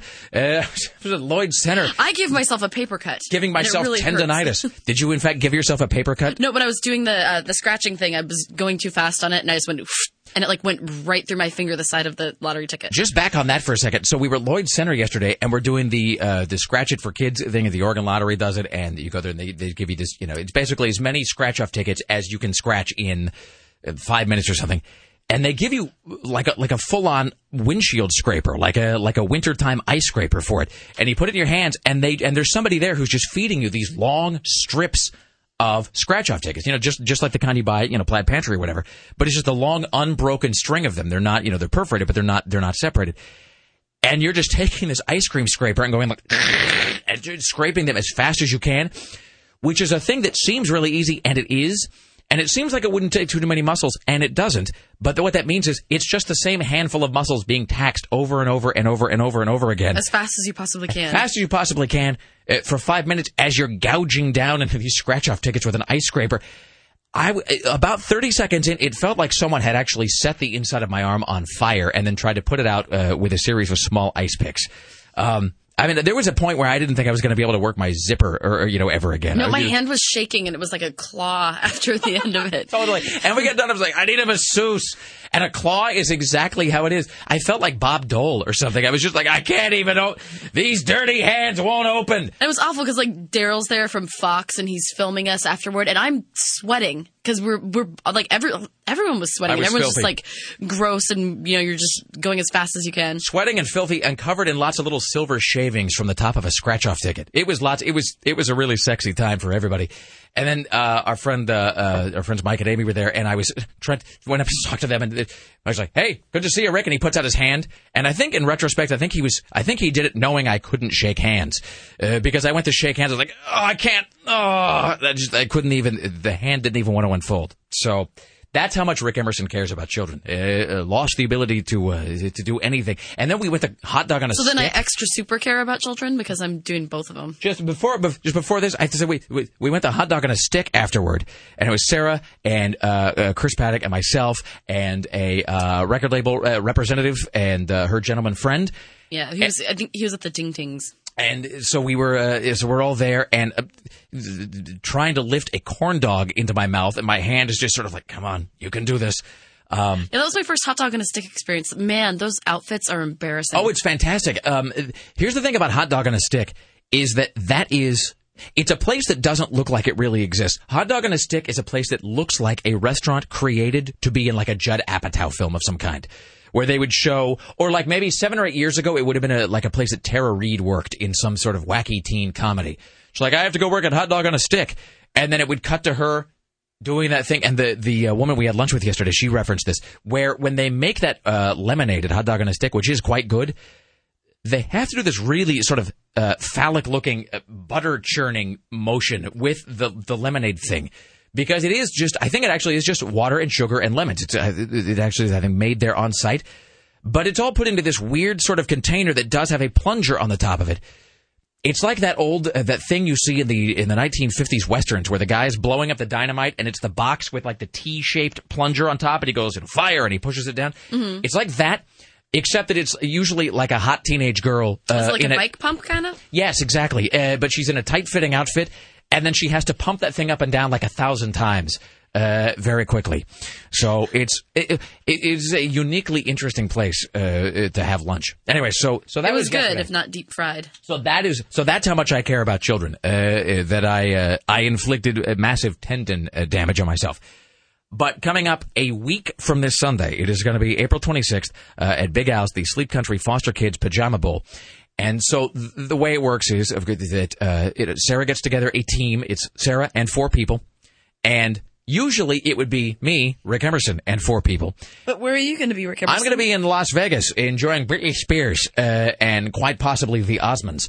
But here's the thing. I will be caring about children from afar. So this week, in fact, tomorrow. You can't get out of this that easily, though. I have to go there and look like a jackass in pajamas for the children. And yet behold how I'm not going to be here. No, if you care about children as much as you say you do, you still need to like participate in some way. What? Am I not using this valuable airtime and this golden voice to promote this event? No, you're and supposed to be using children? your golden arms to go bowling. But instead, you're going to go see Britney Spears. Look. Brittany's got to eat, too. She has children, Sarah. Yeah, I think you need to do something else. Well, fine. If you're not going to do the bowling thing, you have to do something with people, like make a team for something, like take them bowling some other time. It's not enough that last year I let you dress me in pink pajamas. It's true. With frill, by the way, which I think and you bought me really cool pajamas, which I felt really guilty about. Yeah, and and the thing is, I could have bought you, there was something... Hannah Montana, I think. Because the deal is that Sarah and I each pick out each other's pajamas. This is how we've done it. I think we've done this either once or twice or something. We pick out pajamas for each other. And then we go to, you go to Big Al's on the 26th, and we're there with other, radio station folks, and we're bowling in our pajamas. And then, there's listeners who bid to get on the team, and then there's, the winning team, there's fun and frivolity and prizes of all varieties. And then, the money, of course, is all for Sleep Country Foster Kids Pajama Bowl. And it's fun, and there's like good music and beverages being imbibed, and it's like, and it benefits, and it goes to Trillium Family Services, which is, and they really are. It's a great group of folks because they offer mental health services to kids and their families that are at risk or just not able to take advantage of some of the other mental health services that are out there. So it's it is a great thing. Rick and I are big believers of mental health. Yeah, yes, we are, Sarah. But it's especially great because you get to dress whoever else you're bowling with, like a Nimrod. So last year, though I didn't do that. I bought you pajamas that were actually pretty decent. You bought them like presents of mind or something, didn't you? They were because Lara was with me, and I kept trying to buy pajamas that were sort of horrible, and she finally convinced me that you were probably going to buy me something that was relatively respectable, so I should repay the favor. And then I show up, and they're basically like My Little Pony pajamas. They were. I'm not going to say where I got them, but let me just say they were from a very, very cheap place. Were they from a place that perhaps might sell Kathy? Now I can't make the joke that I was going to make. That's you're do the flashback to the Paris Hilton thing. I think you are. I think you've just skated right by the edge there, and so sufficiently close to the edge that I will not make the joke I was going to make. But yes, did you buy my pajamas at a place known for their discount prices and their large customer base? Yes. Yes. Okay. Yes, very much so. Yes. So this year, you are going to be having 4 people join you for the Pajama Bowl. I will not be here because I will be gambling and whoring in Las Vegas. So what we can do... how are you going to raise money? Because we're just going to have 5 people. So it's going to be, instead of you and 4 people, you'll have 4 people on your team. My team will be 5 people. So you're sending me out there alone? Not alone. You'll have listeners with you, Sarah. Why do you hate the listeners and children? Because you need to do something for Sleep Country and wear pajamas for something. Like, you need to take them bowling some other time or take people out to lunch or do something with pajamas. I'm not taking listeners to lunch in my pajamas. I'm not going to do a topless car wash. All right, well, since that was the first thing that you said that you weren't going to do, you totally should have to take them out to lunch. Can I do it with the teabag people at Izzy's? Right. You can buy them all tea. You got to do something though, Rick. I mean, come on, this is the Rick Emerson show. Do I get to pick the lunch place? Yeah, I'm sure, but I get to pick the pajamas. But the listeners, will they have to wear? No, they wouldn't have to. No, I mean, so basically the team will still exist without me, even though I'm not going to be here on Sunday. Yeah, but you need to do something because that just doesn't make any sense to be like the Rick Emerson team, especially since you and I compete against each other. All right, so here's the deal. So tomorrow, where we're going to be signing people up to be in our respective teams. So it'll be you and 4 listeners, and then you at least will bowl in pajamas on the 26th that I pick out for you. I will get 5 listeners because somebody has to take the place of me because I won't be here. You can pick the pajamas, but I get to pick the place where we go to lunch, and so then I will take that team to lunch. I'll take whoever signs up to be on the Rick Emerson team, because I will be playing in absentia. I won't be here in town.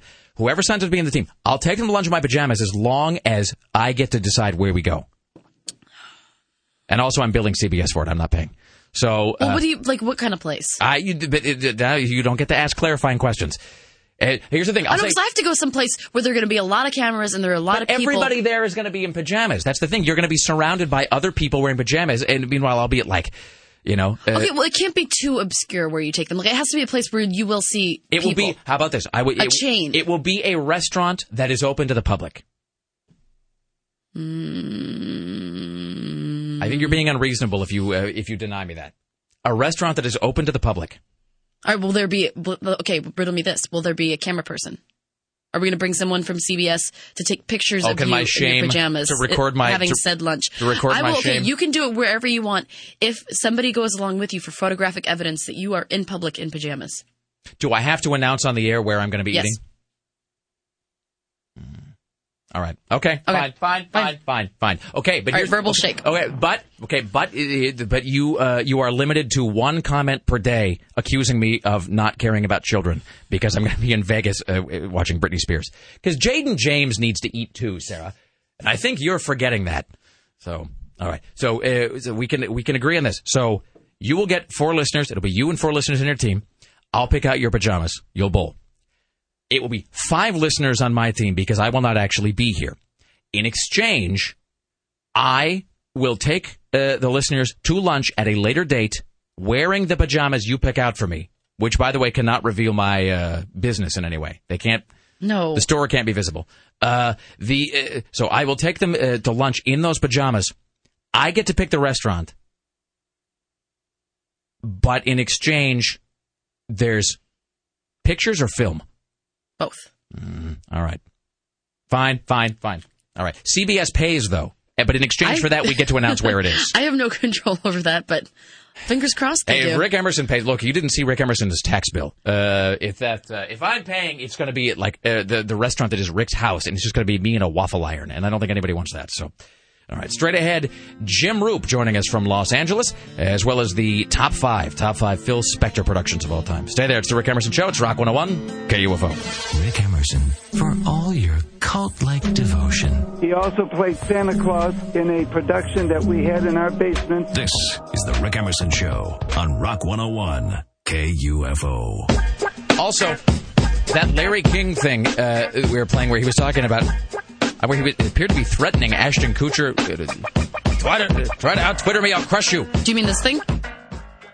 Fairy cost a nickel. And in those days... You are reading my mind. Nickels had pictures of bumblebees because on that's them. Exactly what it sounds like. When he's... this Twittering that you're all about, I will have you professionally and personally destroyed and reduced into a fine powder, Ashton Kutcher. That's Twitter. Boston, hello. We'll play it again later.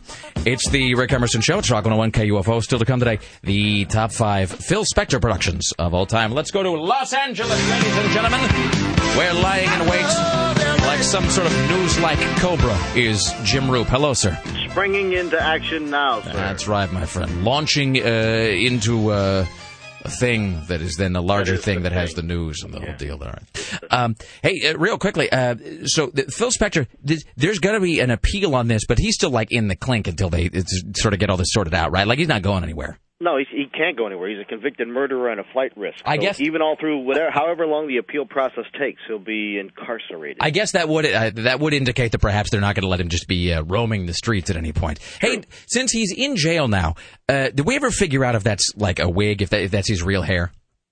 They allowed him to wear whatever that was during his booking photo. So it is a wig. He's famous for several different wigs. I mean, I don't know what he looks like without one. See, that's my whole thing. As I remember back when the Jackson trial was happening, when Michael Jackson was on trial, I just so desperately wanted him to be found guilty for really no reason other than I wanted to see what he looked like without his makeup. And you figure that they're going to hose that stuff off of him before they photograph him, or at least he can't wear it in jail. And so I just really wanted once and for all just to see what kind of weird Skeletor face was underneath, all of that the crap he wears. Yeah. It's like, what's his name? Who's that guy? Tim, years ago that had the horrible hairpiece? It was James Trafficant. That guy who, and I don't even remember what he was. Was he like a senator or something? I don't even remember who James Trafficant was. I just remember he was some politician that got sent to the slam, and he had just one of the worst hairpieces on earth. And we just so desperately wanted to see a photograph of him without it. It was like Trent Lott. Trent Lott has another one of those. Like, yeah, Trent Lott is a full-on Moe from the Three Stooges toupee. And to the point that you wonder, like, you know, you're Trent Lott. Can't you buy something better? You know, you afford some sort. You could put a chinchilla on your head and you'd look better than that thing. So, all right. Well, in any event, hey. So speaking of, I didn't even really intend this, but speaking of Michael Jackson, so there's this segue. I'll just read it here. It says, CNN's Jim Roop reports that millions of dollars worth of Michael Jackson's possessions that were up for auction are now just an exhibition. And I actually went to, somebody sent me the website about a week and a half ago. And it wasn't Christie's. It was some, I forget. Yeah, that's right. I mean, I went to the online auction place. And it was weird. First of all, it was a real clunky page. It was everything was like a Shockwave flash animation thing. I say, sounding like Larry King. But it was strange because like the first 15 pages of this auction catalog, it was all like arcade games and pinball machines that they'd taken from Neverland. And they were all really old. They were all like from 1985 or something, indicating that at a certain point, Jackson either couldn't afford or just lost interest in refreshing his children's plaything variety. So it's all very weird. But so what is the deal? Could they just not find a buyer for any of this stuff? No. Jackson, here's what I know. Jackson and Julian's Auctions struck up a deal that Julian's would go in, clear out Neverland, because Jackson, he's never been back there since his acquittal.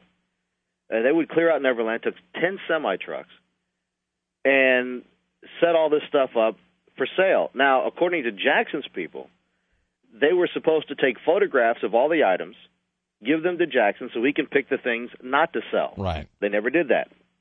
So Jackson says, some of this stuff has personal, sentimental value to it. I don't want it sold. Julian says, hey, we got a contract. You know, we're selling this stuff. With a court battle ensued, and yesterday, and as of noon yesterday, they had this old Macy's or May Company store next to the Beverly Hilton just decked out, an entire apartment store full of Jackson stuff. Everything from cars to that white Billie Jean glove. And then all of a sudden, they struck this deal with Jackson saying, okay, we won't sell the stuff and you can have it back. So whatever they did, they won't tell us exactly how that deal was or what the deal was. And from what I understand, too, the lawsuit is not settled, just they've settled on not selling the stuff, and now it's just an exhibition. You can go in for $20 and see what Neverland looked like on the inside. Really? So where? That's absolutely the kind of thing that I would do. By the way, that's I've made no secret of the fact that Neverland is just. I mean, it's not the actual. It's at a separate location. So you're not going to be able to like walk through Neverland or whatever. But Neverland's not even called that anymore. It's called something Estates now. Like I was just going to say, like Sunny Ranch Retirement Community. Something, yeah, it really is. It's something very strange. You would never know it. Even the front gates. When I was there yesterday, the first thing you walk through are the front gates in Neverland to get into this old department store, and then you go inside and it's first of all real noisy because all the there's all kinds of Jackson stuff being played, and right. You go into that video game section or that playroom section. There's all the noise from all those games, but it's pretty wild. He had such a strange taste in so many different things, and yes, he did, Jim. I mean, gee. I'm talking about. Never mind. No, I'm speaking of. Of I'm speaking of. But it was just shoes. Yeah, it was. I mean, you talk. I've never. I mean, this guy has lots of stuff. Yeah, yes, he does. That's also true in many, many ways. Was there? I can never keep track of. I thought he owed people like jillions of dollars or something. I mean, I thought he was like in debt and they had all of these bills. I thought, yeah, but then somebody helped him renegotiate the loan on Neverland or the mortgage on Neverland. Did you get like a consolidation loan? Did he get like a payday advance place? Yeah, something like that. For all I know, he's part of the bailout package too. But he could have made $20 million on the sale of these items. Wow. We should totally spread an urban legend that Jackson got bailout money. That Obama's a big fan. felt bad that he'd fallen on hard times. That's why he doesn't need to sell the stuff now. Here you go. He has given so much to us in the world of music. The least we can do is to help him out in his time of need. And then, and then it's the check. I'm just picturing Jackson going into one of those places where there's like the bulletproof glass, and then the guy named Smitty behind there who's like shoving like a stubby pencil under the little window slot thing. And what are you going to be putting up for collateral?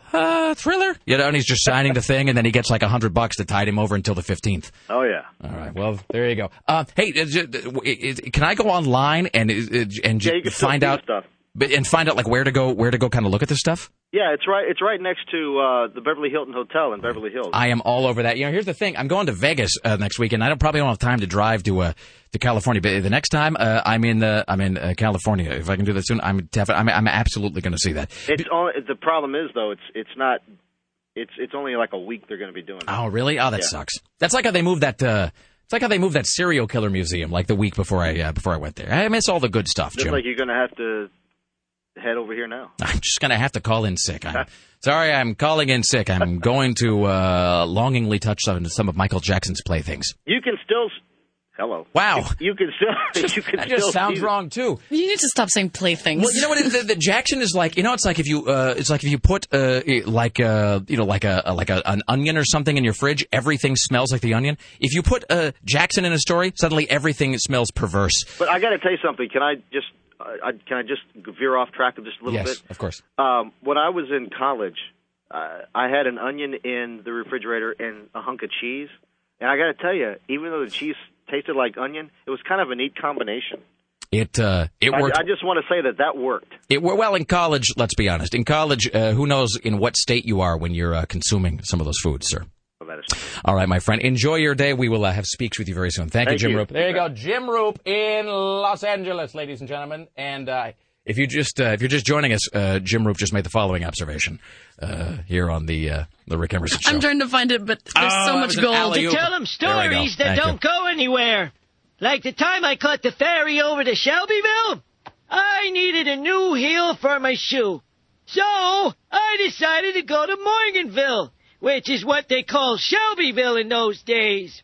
So I tied an onion to my belt, which was the style at the time. Now, to take the ferry cost a nickel, and in those days, nickels had pictures of bumblebees on them. Give me 5 P's for a quarter, you'd say. Now, where were we? Oh, yeah. The important thing was that I had an onion on my belt, which was the style at the time. They didn't have white onions because of the war. The only thing you could get was those big yellow ones. Broadcasting from the greatest city on earth. It's great to be back in Portland. This is the Rick Emerson Show on Rock 101 KUFO. It's the Rick Emerson Show. It's Rock 101 KUFO. Thank you for joining us. It is Friday. I'm sorry. I'm reading ahead. I'm looking ahead of the list of things that we've got coming up this coming Friday. I meant to say we're having a series of exciting happenings on this program, including a review of Crank 2, which somebody just sent me the trailer for, and Crank 2, Crank was the thing where the guy had to keep his pulse rate or his heart rate or his adrenaline or something Jason up. Statham, yeah, something like that. So he had to keep his pulse above like 100 beats or something a minute or whatever it is. And so somebody just sent me this like, have you seen the trailer for Crank 2? Will this be fantastic or awful? And the answer is probably so much of one that it becomes the other. And I mean, it ends up being fantastic because I know I've been talking a lot about Observe and Report, but the trailers in front of Observe and Report are all so unbelievably mismatched with that film, and it's because they figured that dudes are going to see it because it's Seth Rogen. So one of the trailers is for Crank 2, High Voltage, and the deal is that he gets an artificial heart. Like someone stole his heart, like organ thieves or whatever. They steal his heart. They give him an artificial heart, and the rest of the movie is him tracking down whoever stole his heart so he can have it put back in. What movie is this? Crank 2. This is the movie that's coming out this Friday. So that sounds like the most ridiculous, stupid thing ever. It's so great, though, because the deal is like he somehow needs to have his heart back because like no other heart will work. So he spends the whole movie trying to find the guys who have his heart. I mean, it just sounds ridiculous, right? But he has an artificial heart. But here's the gimmick, Sarah. Here's the hook. The artificial heart has a battery that is constantly running down. So about every 19 minutes or something, he has to find some electricity to jam into his body. He has to jolt himself somehow. I swear to God, there is a scene in the trailer where his heart is about to run out of energy, so he has to find a guy who is jump-starting his car and then put the jumper cables on his tongue. Oh, my God, I thought you were going to say nipples. On his tongue. And then the guy turns the key and he goes like, ah! And it's a big shot of him screaming as these jumper cables are sparking his tongue. It's fantastic. So somebody just sent me the trailer. I have seen that, and Aaron Duran will have the review of that on Friday, by the way. It is the Rick Emerson Show, and at the news desk, this is Tim Riley. In the news with Tim Riley. So these tea protests are going on all over the place. I went to Portland at Pioneer Courthouse Square that begins at 5. Then they're not going to do anything until 6. And then they go to the waterfront and dump more pollution into the river. That's great. Good for them.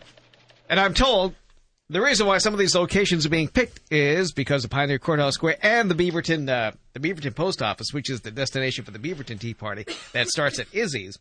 It's because they always have special mailboxes there to mail taxes, and the media's already there. Oh, I see. So it's not like they're picking the post office, you know. It's because that's where the cameras are. Right. All right. That's why they're doing it. I was like, who hates the post office? I mean, you know, many of the organizers of this could say the big crowd is for us, when in reality it's people dropping off their taxes. I got a great email about this. This says, Rick, Obama should instruct all public officials responsible for policing these protests to be sure to ticket anyone who litters or pollutes by throwing a tea bag, since breaking the law isn't usually covered under protest permits. He should then go on TV and thank them for participating in the American process with their protests, and then this is the most genius thing I've ever heard. After having all of the teabag protesters, you know what I mean? After having all the tea protesters ticketed for littering, Obama should thank them for contributing to the government's coffers with their fines.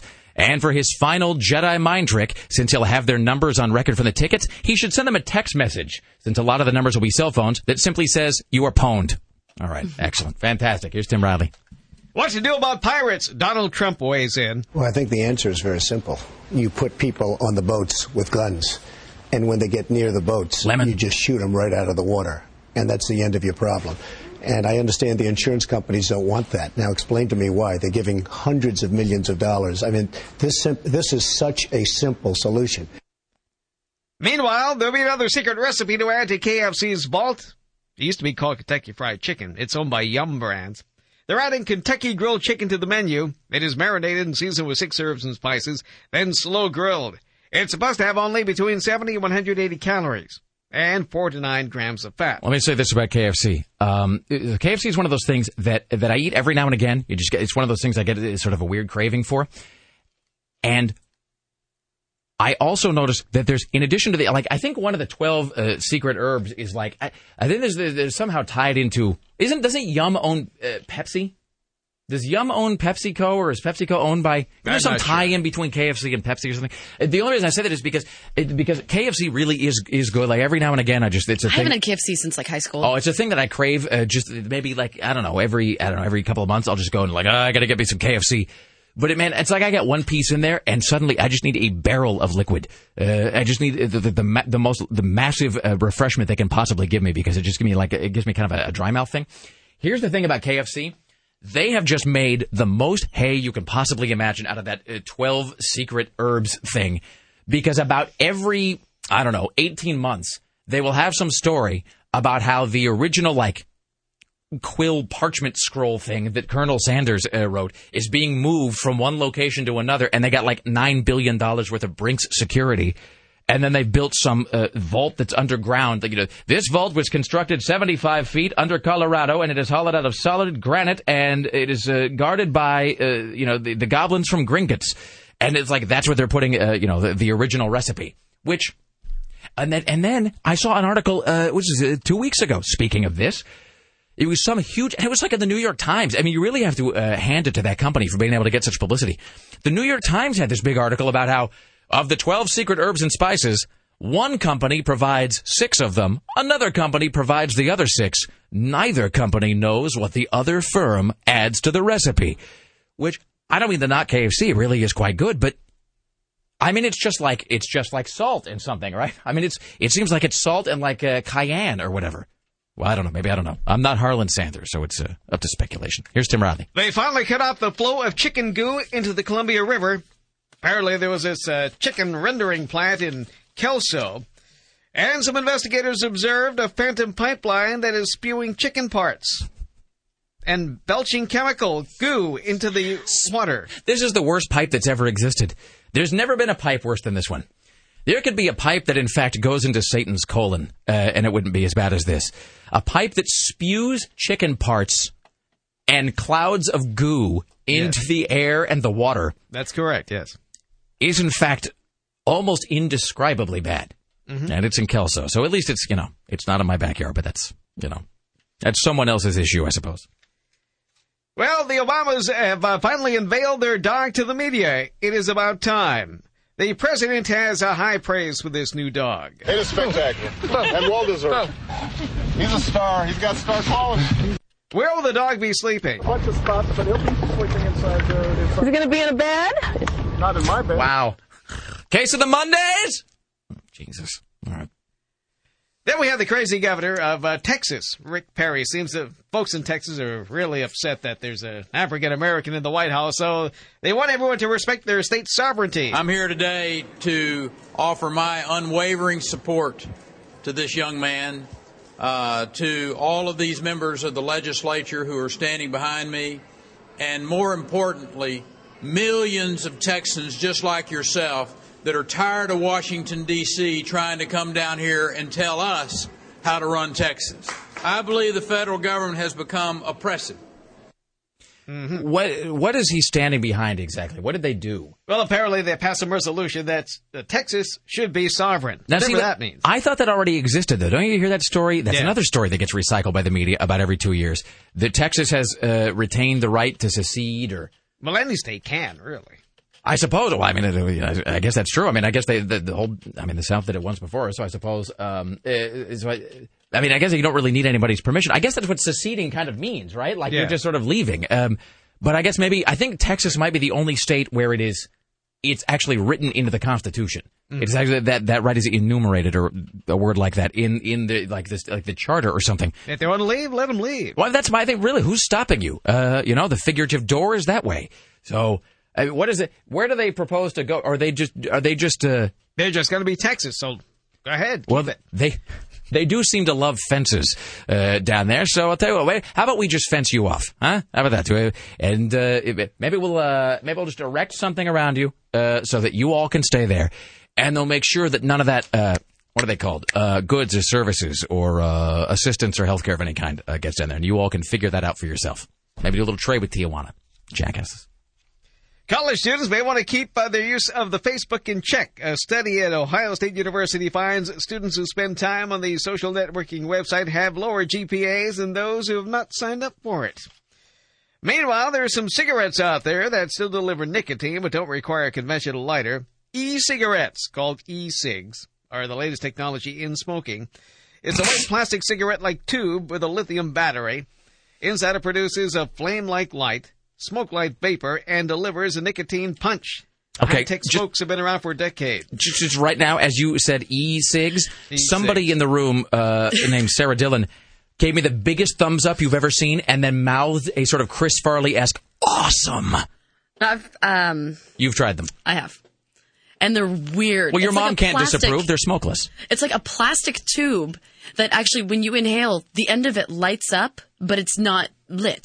It glows on the end, but it's almost like a vape. Is it so you can smoke in a place that doesn't allow smoking? Yeah. So that is genius. It's genius. They sell them at liquor stores. I want to invest in that company right now. No, they sell them in liquor stores, and I'm thinking about. I almost want to try one.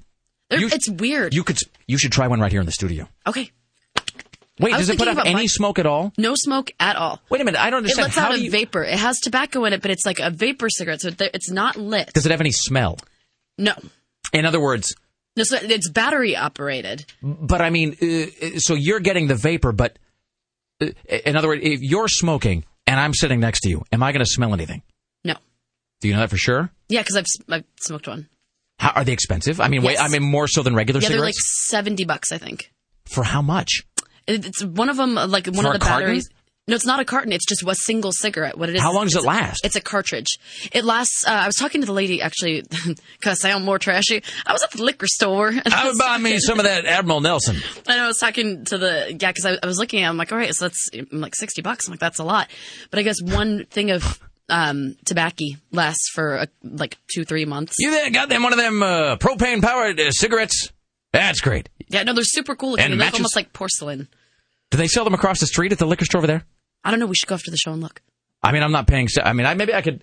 Tim, can I deduct that for my taxes? What? Never mind. That's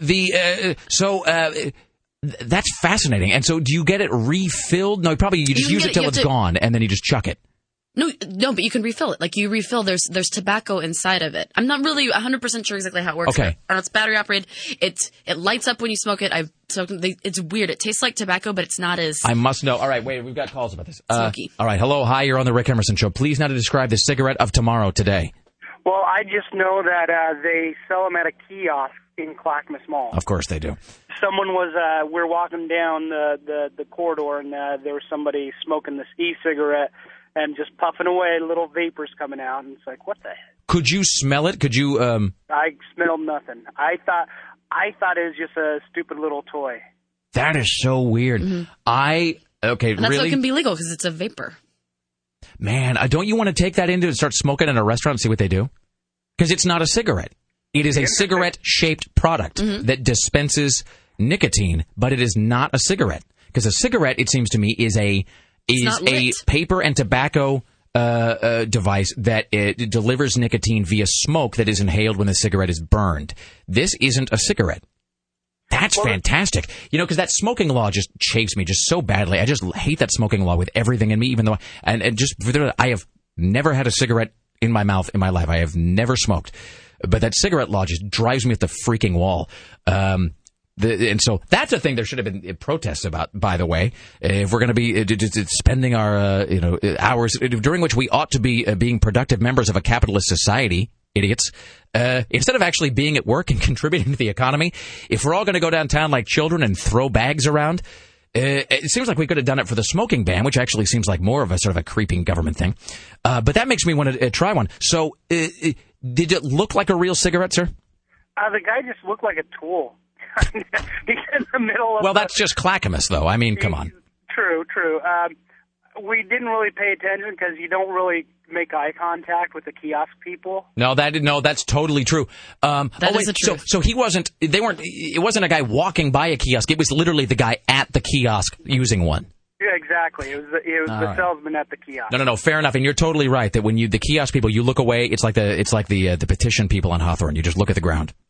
Excellent. All right. Thank you, my friend. No problem. All right. There you go. When we come back, we've got more calls about this. So, all right. We'll get to the bottom of this issue because that's fascinating. And I want to know if I can invest in the company that makes those because that's a product on the move. I'm telling you right now. Is the liquor store across the street open? Don't act like you don't know. I don't. Yes. Okay. It's the Rick Emerson Show. It's Rock 101 KUFO. Yeah, it's the Rick Emerson Show. It's Rock 101, KUFO. Good morning to you. It is Wednesday. Coming up later on in this hour, we'll do today's Top 5. The Top 5 Phil Spector productions of all time. And we'll also have another pair of tickets to see Queensryche this Saturday at the Roseland, along with entry for you and a guest to a private listener-only KUFO performance by Queensryche earlier in the day at an undisclosed location. Sponsored by Miller Lite, the best-tasting light beer, triple hopped for great taste. And don't forget, tickets are on sale now at all Tickets West outlets for that Queensryche show. Tim Riley is tracking the following stories on this Wednesday morning. A Salem man is arrested for allegedly huffing inhalants with his 7-year-old son. An underage strip club on McLaughlin Boulevard is charged with serving alcohol to youngsters. Washington State's unemployment isn't as bad as Oregon's, but Clark County's is dismal, even worse than ours at 12.5%. A 13-year-old is charged with a bank robbery, and the new Obama dog is at last introduced to the media. And this is the dog that will never, the province of this dog, or whatever that word is, the provenance, something, where it came from will never be known. That's correct. Has anybody asked Ted Kennedy? I don't think anyone can ask Ted Kennedy anything. Well, I guess you could, but it'd be like asking one of your shoes. Or you could ask TV personality Ed McMahon, who is reportedly doing well. Really? In the hospital. Is he doing well in the same place that Frank Sinatra is still up and around and joking with friends and family? His friend David Hasselhoff says he, quote, never gives up. His friend David Hasselhoff? That's the most random thing.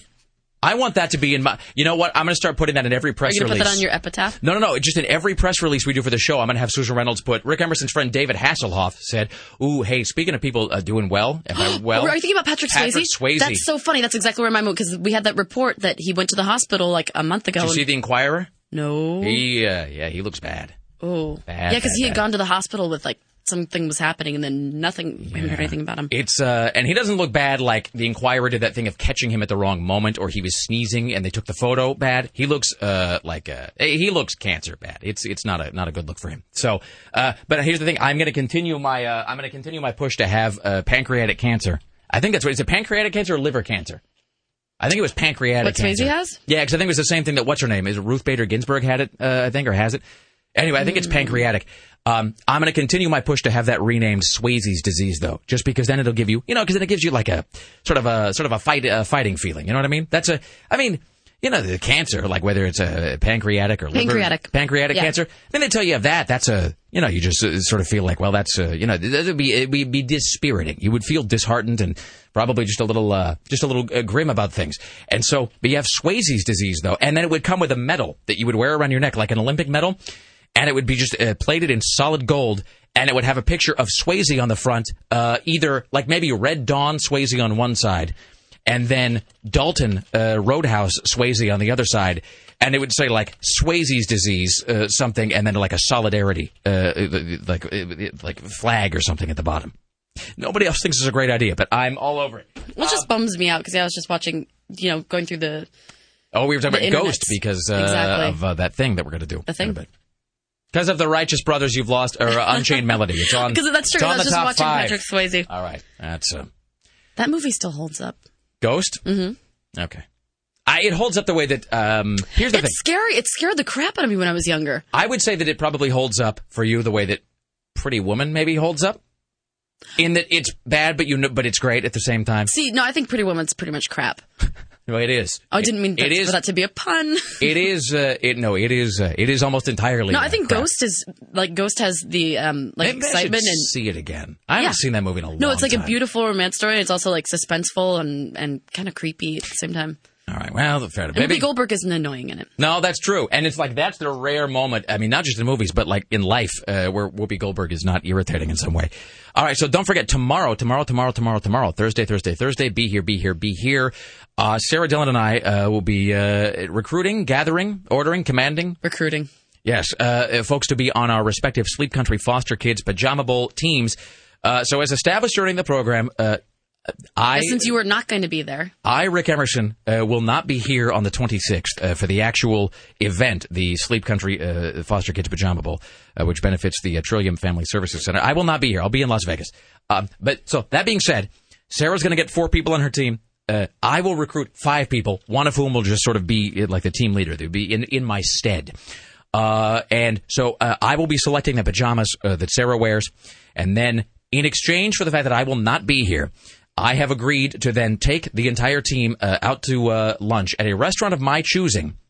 CBS, we just got confirmation. CBS will pay for the lunch. Mm-hmm. In exchange, I will wear my pajamas and I will allow it to be filmed or photographed or whatever. Filmed and photographed.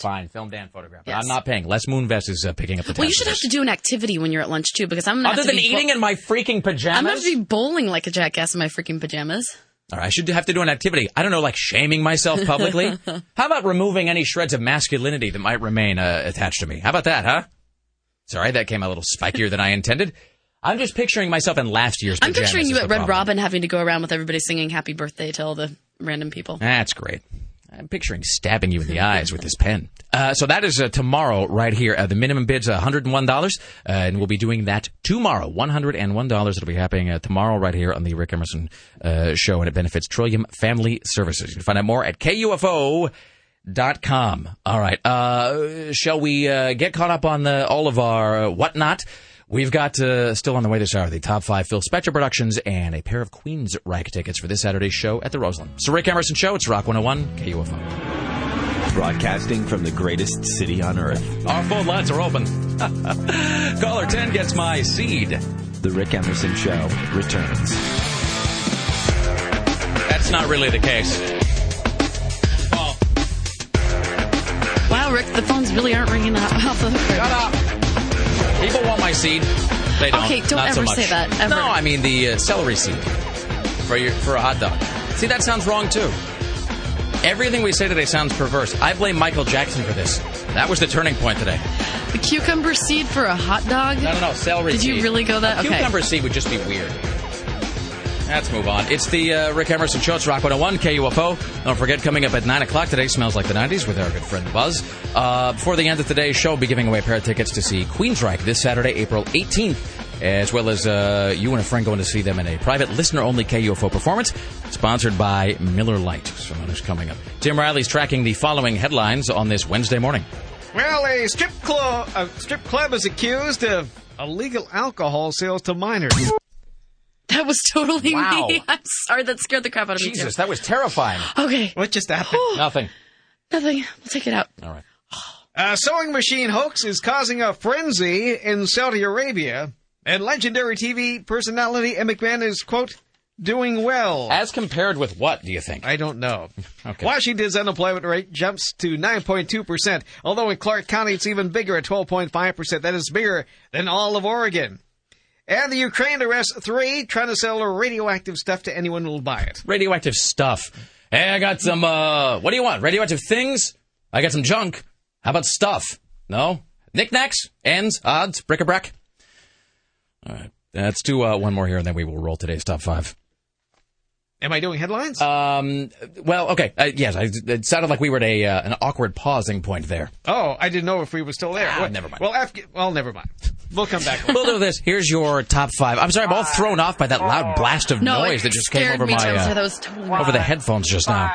It's very odd.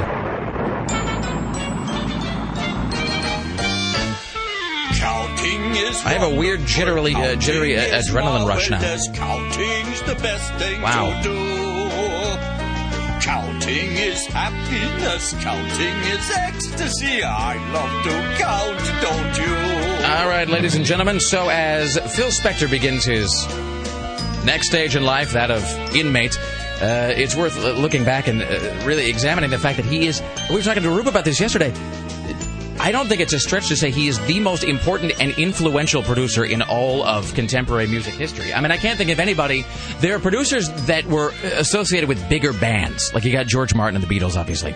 And there are producers that really made a big impact within a certain genre of music, like Rick Rubin, although he crosses a lot of boundaries, but, he revolutionized, certainly rap in the early days, and then Dr. Dre did much of the same. But Spector not only did it across, just huge numbers of disparate music forms, but he did it almost before anybody else was doing anything like this. He had in other words, there was no Phil Spector for Phil Spector to model himself on. Brian Wilson very clearly took most of his production style from Spector, at least in the early days, and Phil Spector didn't really have that. He had to kind of create it out of nowhere with the famous wall of sound. So without further ado, these are the top 5 Phil Spector productions of all time. Tim Riley? Honorable mention, John Lennon with Instant Karma. So this, of course, the Plastic Ono Band. This is karma's gonna get you. Here's the amazing thing about this is that it's such an astounding production from Phil Spector because there's very little instrumentation happening here, but it's still just a huge wall of sound. It's that, it has a very full, thick kind of aural presence to it. This video is strange, too. I'm looking at it. Yoko Ono is playing with him with a blindfold on. Well, I don't know that we can really ascribe any motivation to anything that was happening at that point. Better get yourself together, darling. Except for those double-track vocals and some echo on this, there doesn't appear to be a lot of stuff happening. These are the top 5 Phil Spector productions of all time. Tim Riley? Number 5, The Righteous Brothers, Unchained Melody.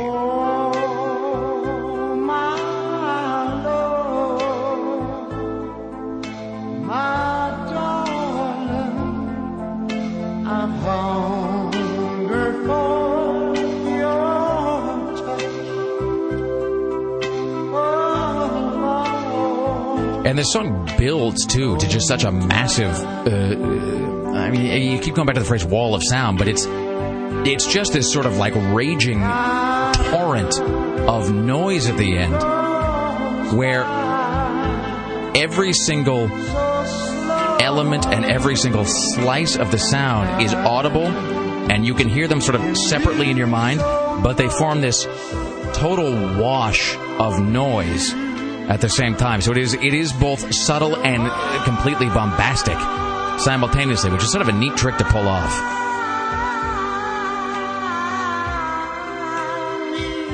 And this melody is fascinating too because it's almost completely non-repeating. I mean, you kind of know the song now. I mean, you know it note for note because you've heard it a billion times. But I think when this first came out, when this was fresh sounding, it must have really stood out from everything else because the melody is so complex.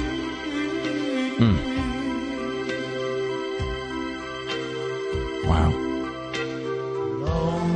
It's a song you can't imagine not existing, though. It doesn't really seem like there was a time when there was no Unchained Melody.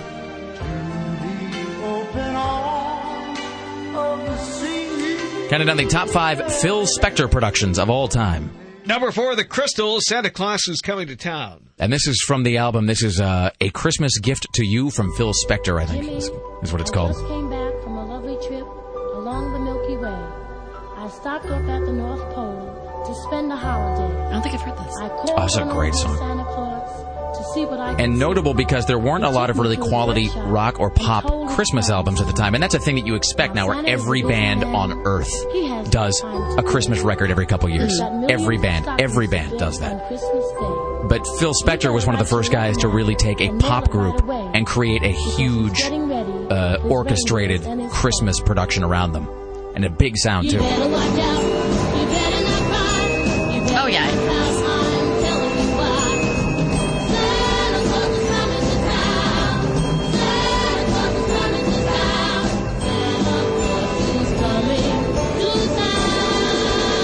I mean, they're such loud records.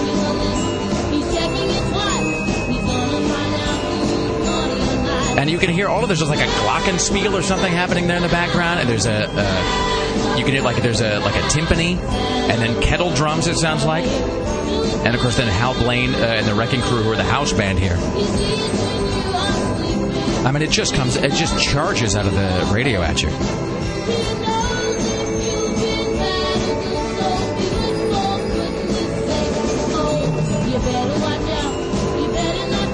This whole record is great, top to bottom, this entire Christmas album. And of course, I'm not saying the singers don't matter, but they were almost incidental to Phil Spector because he would just write and produce and arrange all of these songs himself, and then he would just swap out an endless procession of teenage girls, and sometimes guys, depending on the song, and he would just sort of slot them in. They were just another instrument. Top 5 Phil Spector productions of all time. Tim Riley? Number 3, The Ramones, The End of the Century. And this is really the whole record here. This is a track called Danny Says. Again, especially notable because the Ramones, this is the only record the Ramones have that sounds like this. Everything else sounds like Blitzkrieg Bop, basically. Danny says we gotta go to Idaho, but we can't go surfing 'cause it's winter below. This is one of my favorite Ramones songs of all time. It's a song about being lonely on the road and touring.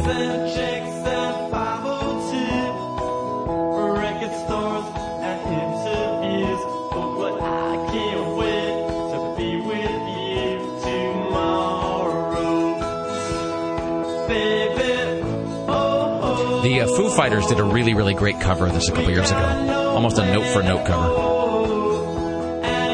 And then just when you think it's not going to have any sort of Ramones feel to it,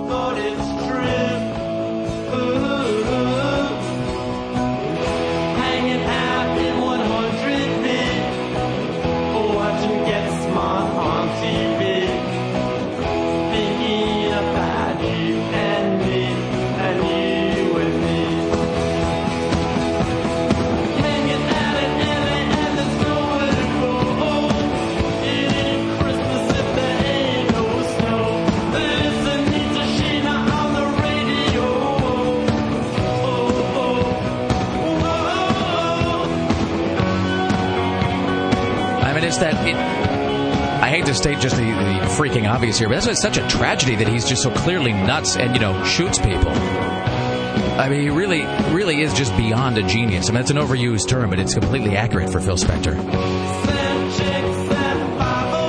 I mean, you could take the Ramones and completely strip away everything that makes them the Ramones and rebuild them. I mean, it's like you're almost building this sort of bionic Ramones record, but where you're using just all of these parts left over from old Ronettes albums or something, and it still works.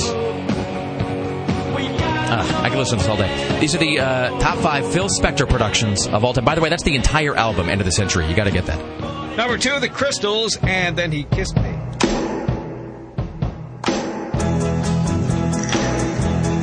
We're actually playing the we've swapped these by mistake. Well, that's okay. We'll take that out later. No one heard that. Look over there. Number 2 is The Crystals. Then He Kissed Me.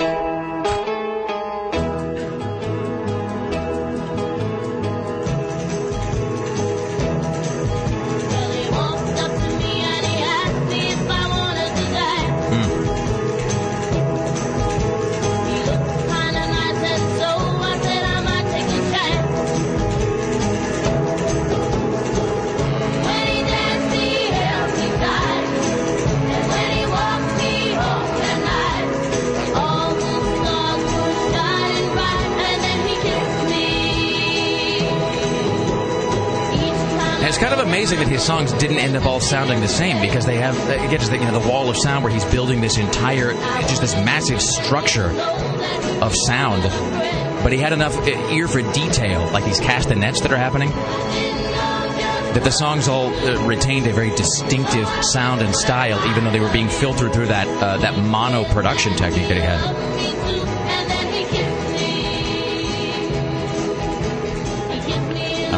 Counted on the top 5 Phil Spector productions of all time. I can't imagine what number 1 would be. Tim? The Ronettes in Be My Baby. One of the most famous intros of all time. Just a little drum hit they do here where...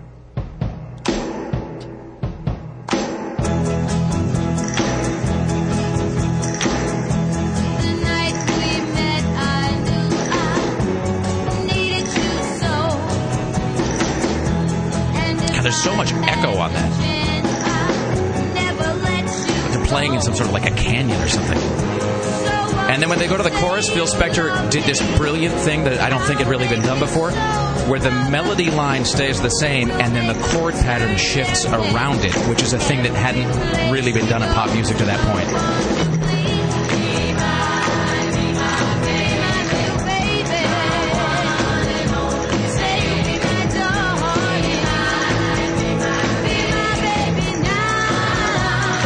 About as good as it gets.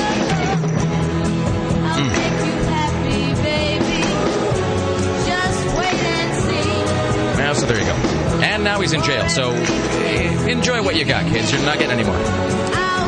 Top 5 Phil Spector productions of all time. It's the Rick Emerson Show. Back after this on Rock 101 KUFO.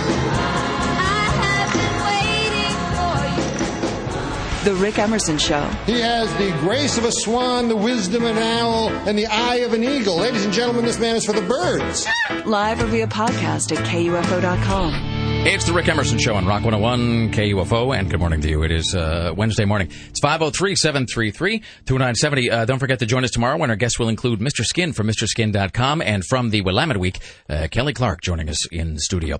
All right, we're going to take caller number 10 at this point in your life for your shot at Queensryche tickets. We are giving away a pair of tickets to see Queensryche this Saturday, April 18th at the Roseland. Tickets on sale now at all Tickets West outlets, and if you win this, you will also get an entry for you and a guest to a private listener-only KUFO performance with Queensryche earlier in the day at an undisclosed location. Sponsored by Miller Lite, the best tasting light beer, triple hopped for great taste. So we will take caller 10 right now, and you will be confronted with Queensryche trivia that you must master and overcome to win. It's 503-733-2970. In the meantime, this is Tim Riley at the news desk. In the news with Tim Riley. E-cigarettes will soon replace the whole thing. There are some cigarettes out there that will still deliver nicotine, but don't require a conventional lighter. These are electronic cigarettes, or e-cigs. They're the latest technology in smoking. A white plastic cigarette-like tube with a lithium battery inside produces a flame like light, smoke like vapor, and it delivers a nicotine hit. This high-tech smoke is, well, it's been around for a decade now, but it caught on again recently. They come in different flavors such as apple, cherry, chocolate, strawberry, and 4 levels of nicotine dosages. Do they come in cigarette flavor? It doesn't say. Is there any kind that just tastes like a cigarette? I think there's a tobacco kind. Because they did try I these. don't like sweet smoke stuff. Because then you're one of those jackasses using a hookah somewhere. Not a hooker. A hookah?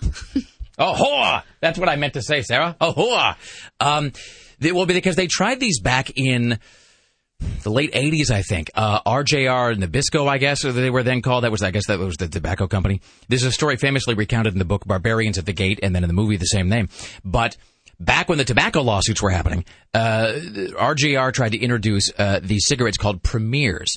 And the deal was that Premiers were a cigarette that didn't burn, they just warmed. And so you would hold, you'd light them with a match or whatever, and they would warm a capsule inside that had some nicotine, and then you would inhale and you get the flavor and the whatever, but without smoke. Mm-hmm. 2 problems. One, you had to use a lighter because if you lit them with a match, they tasted like actual manure.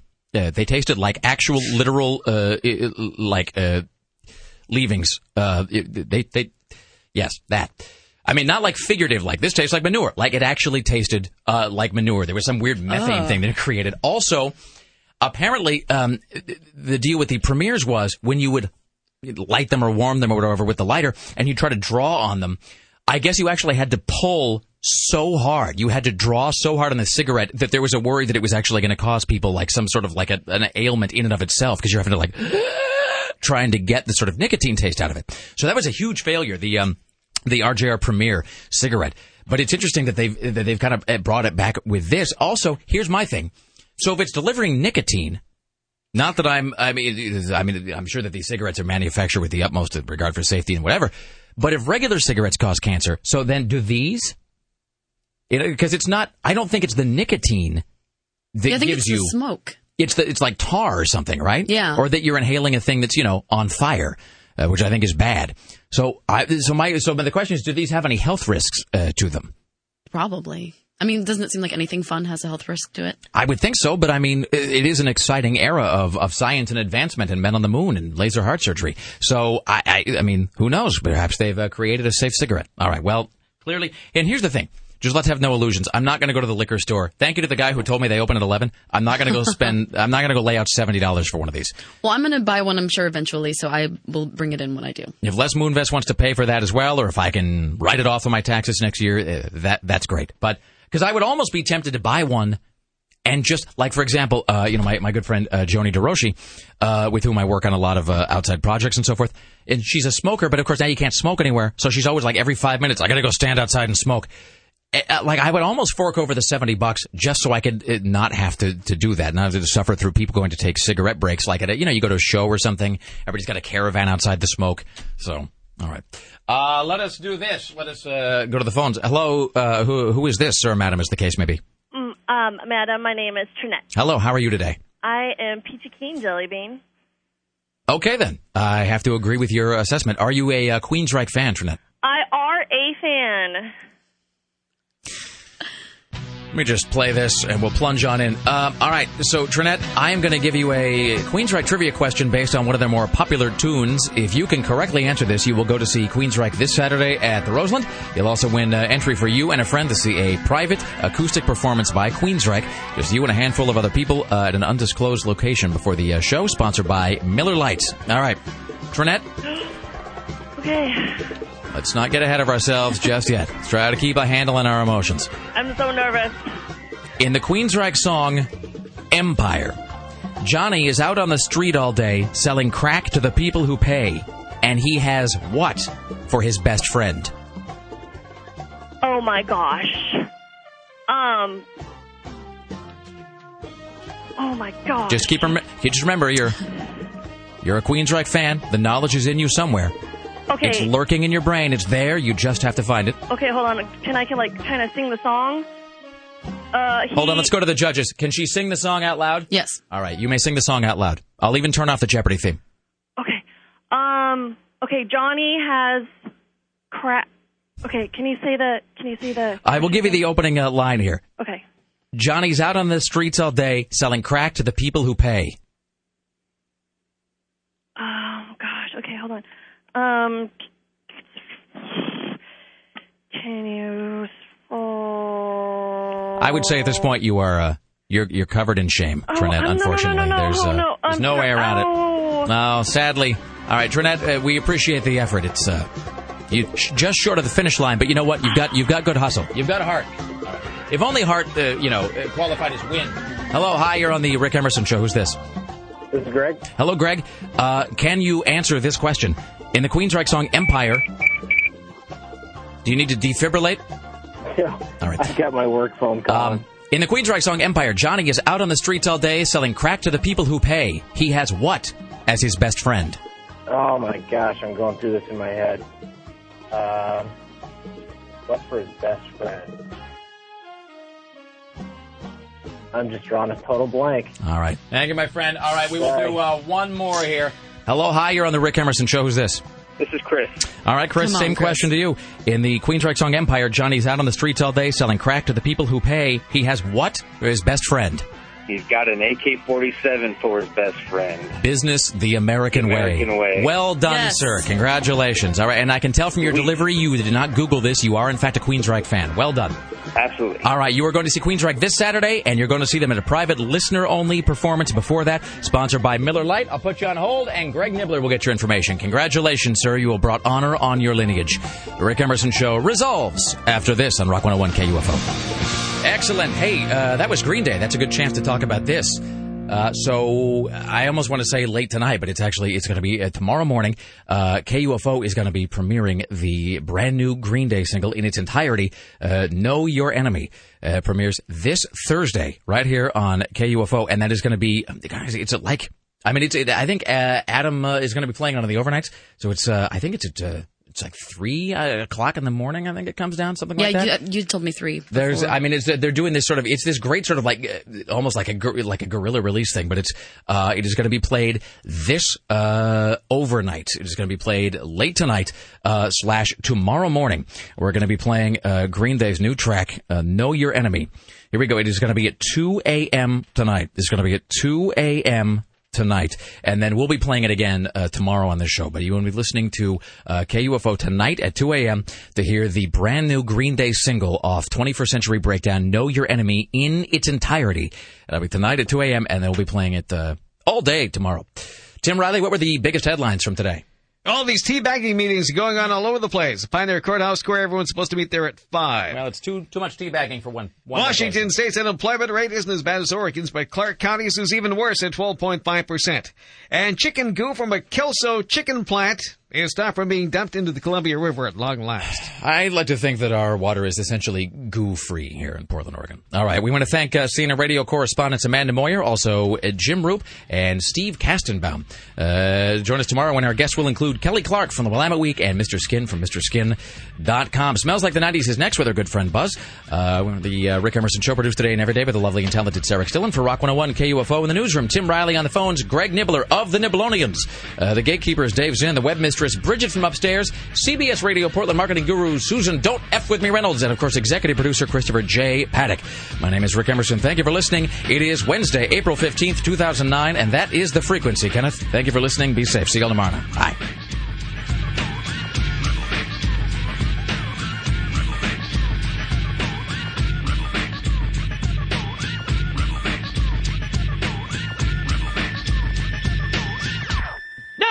To take the ferry cost a nickel, and in those days, nickels had pictures of bumblebees.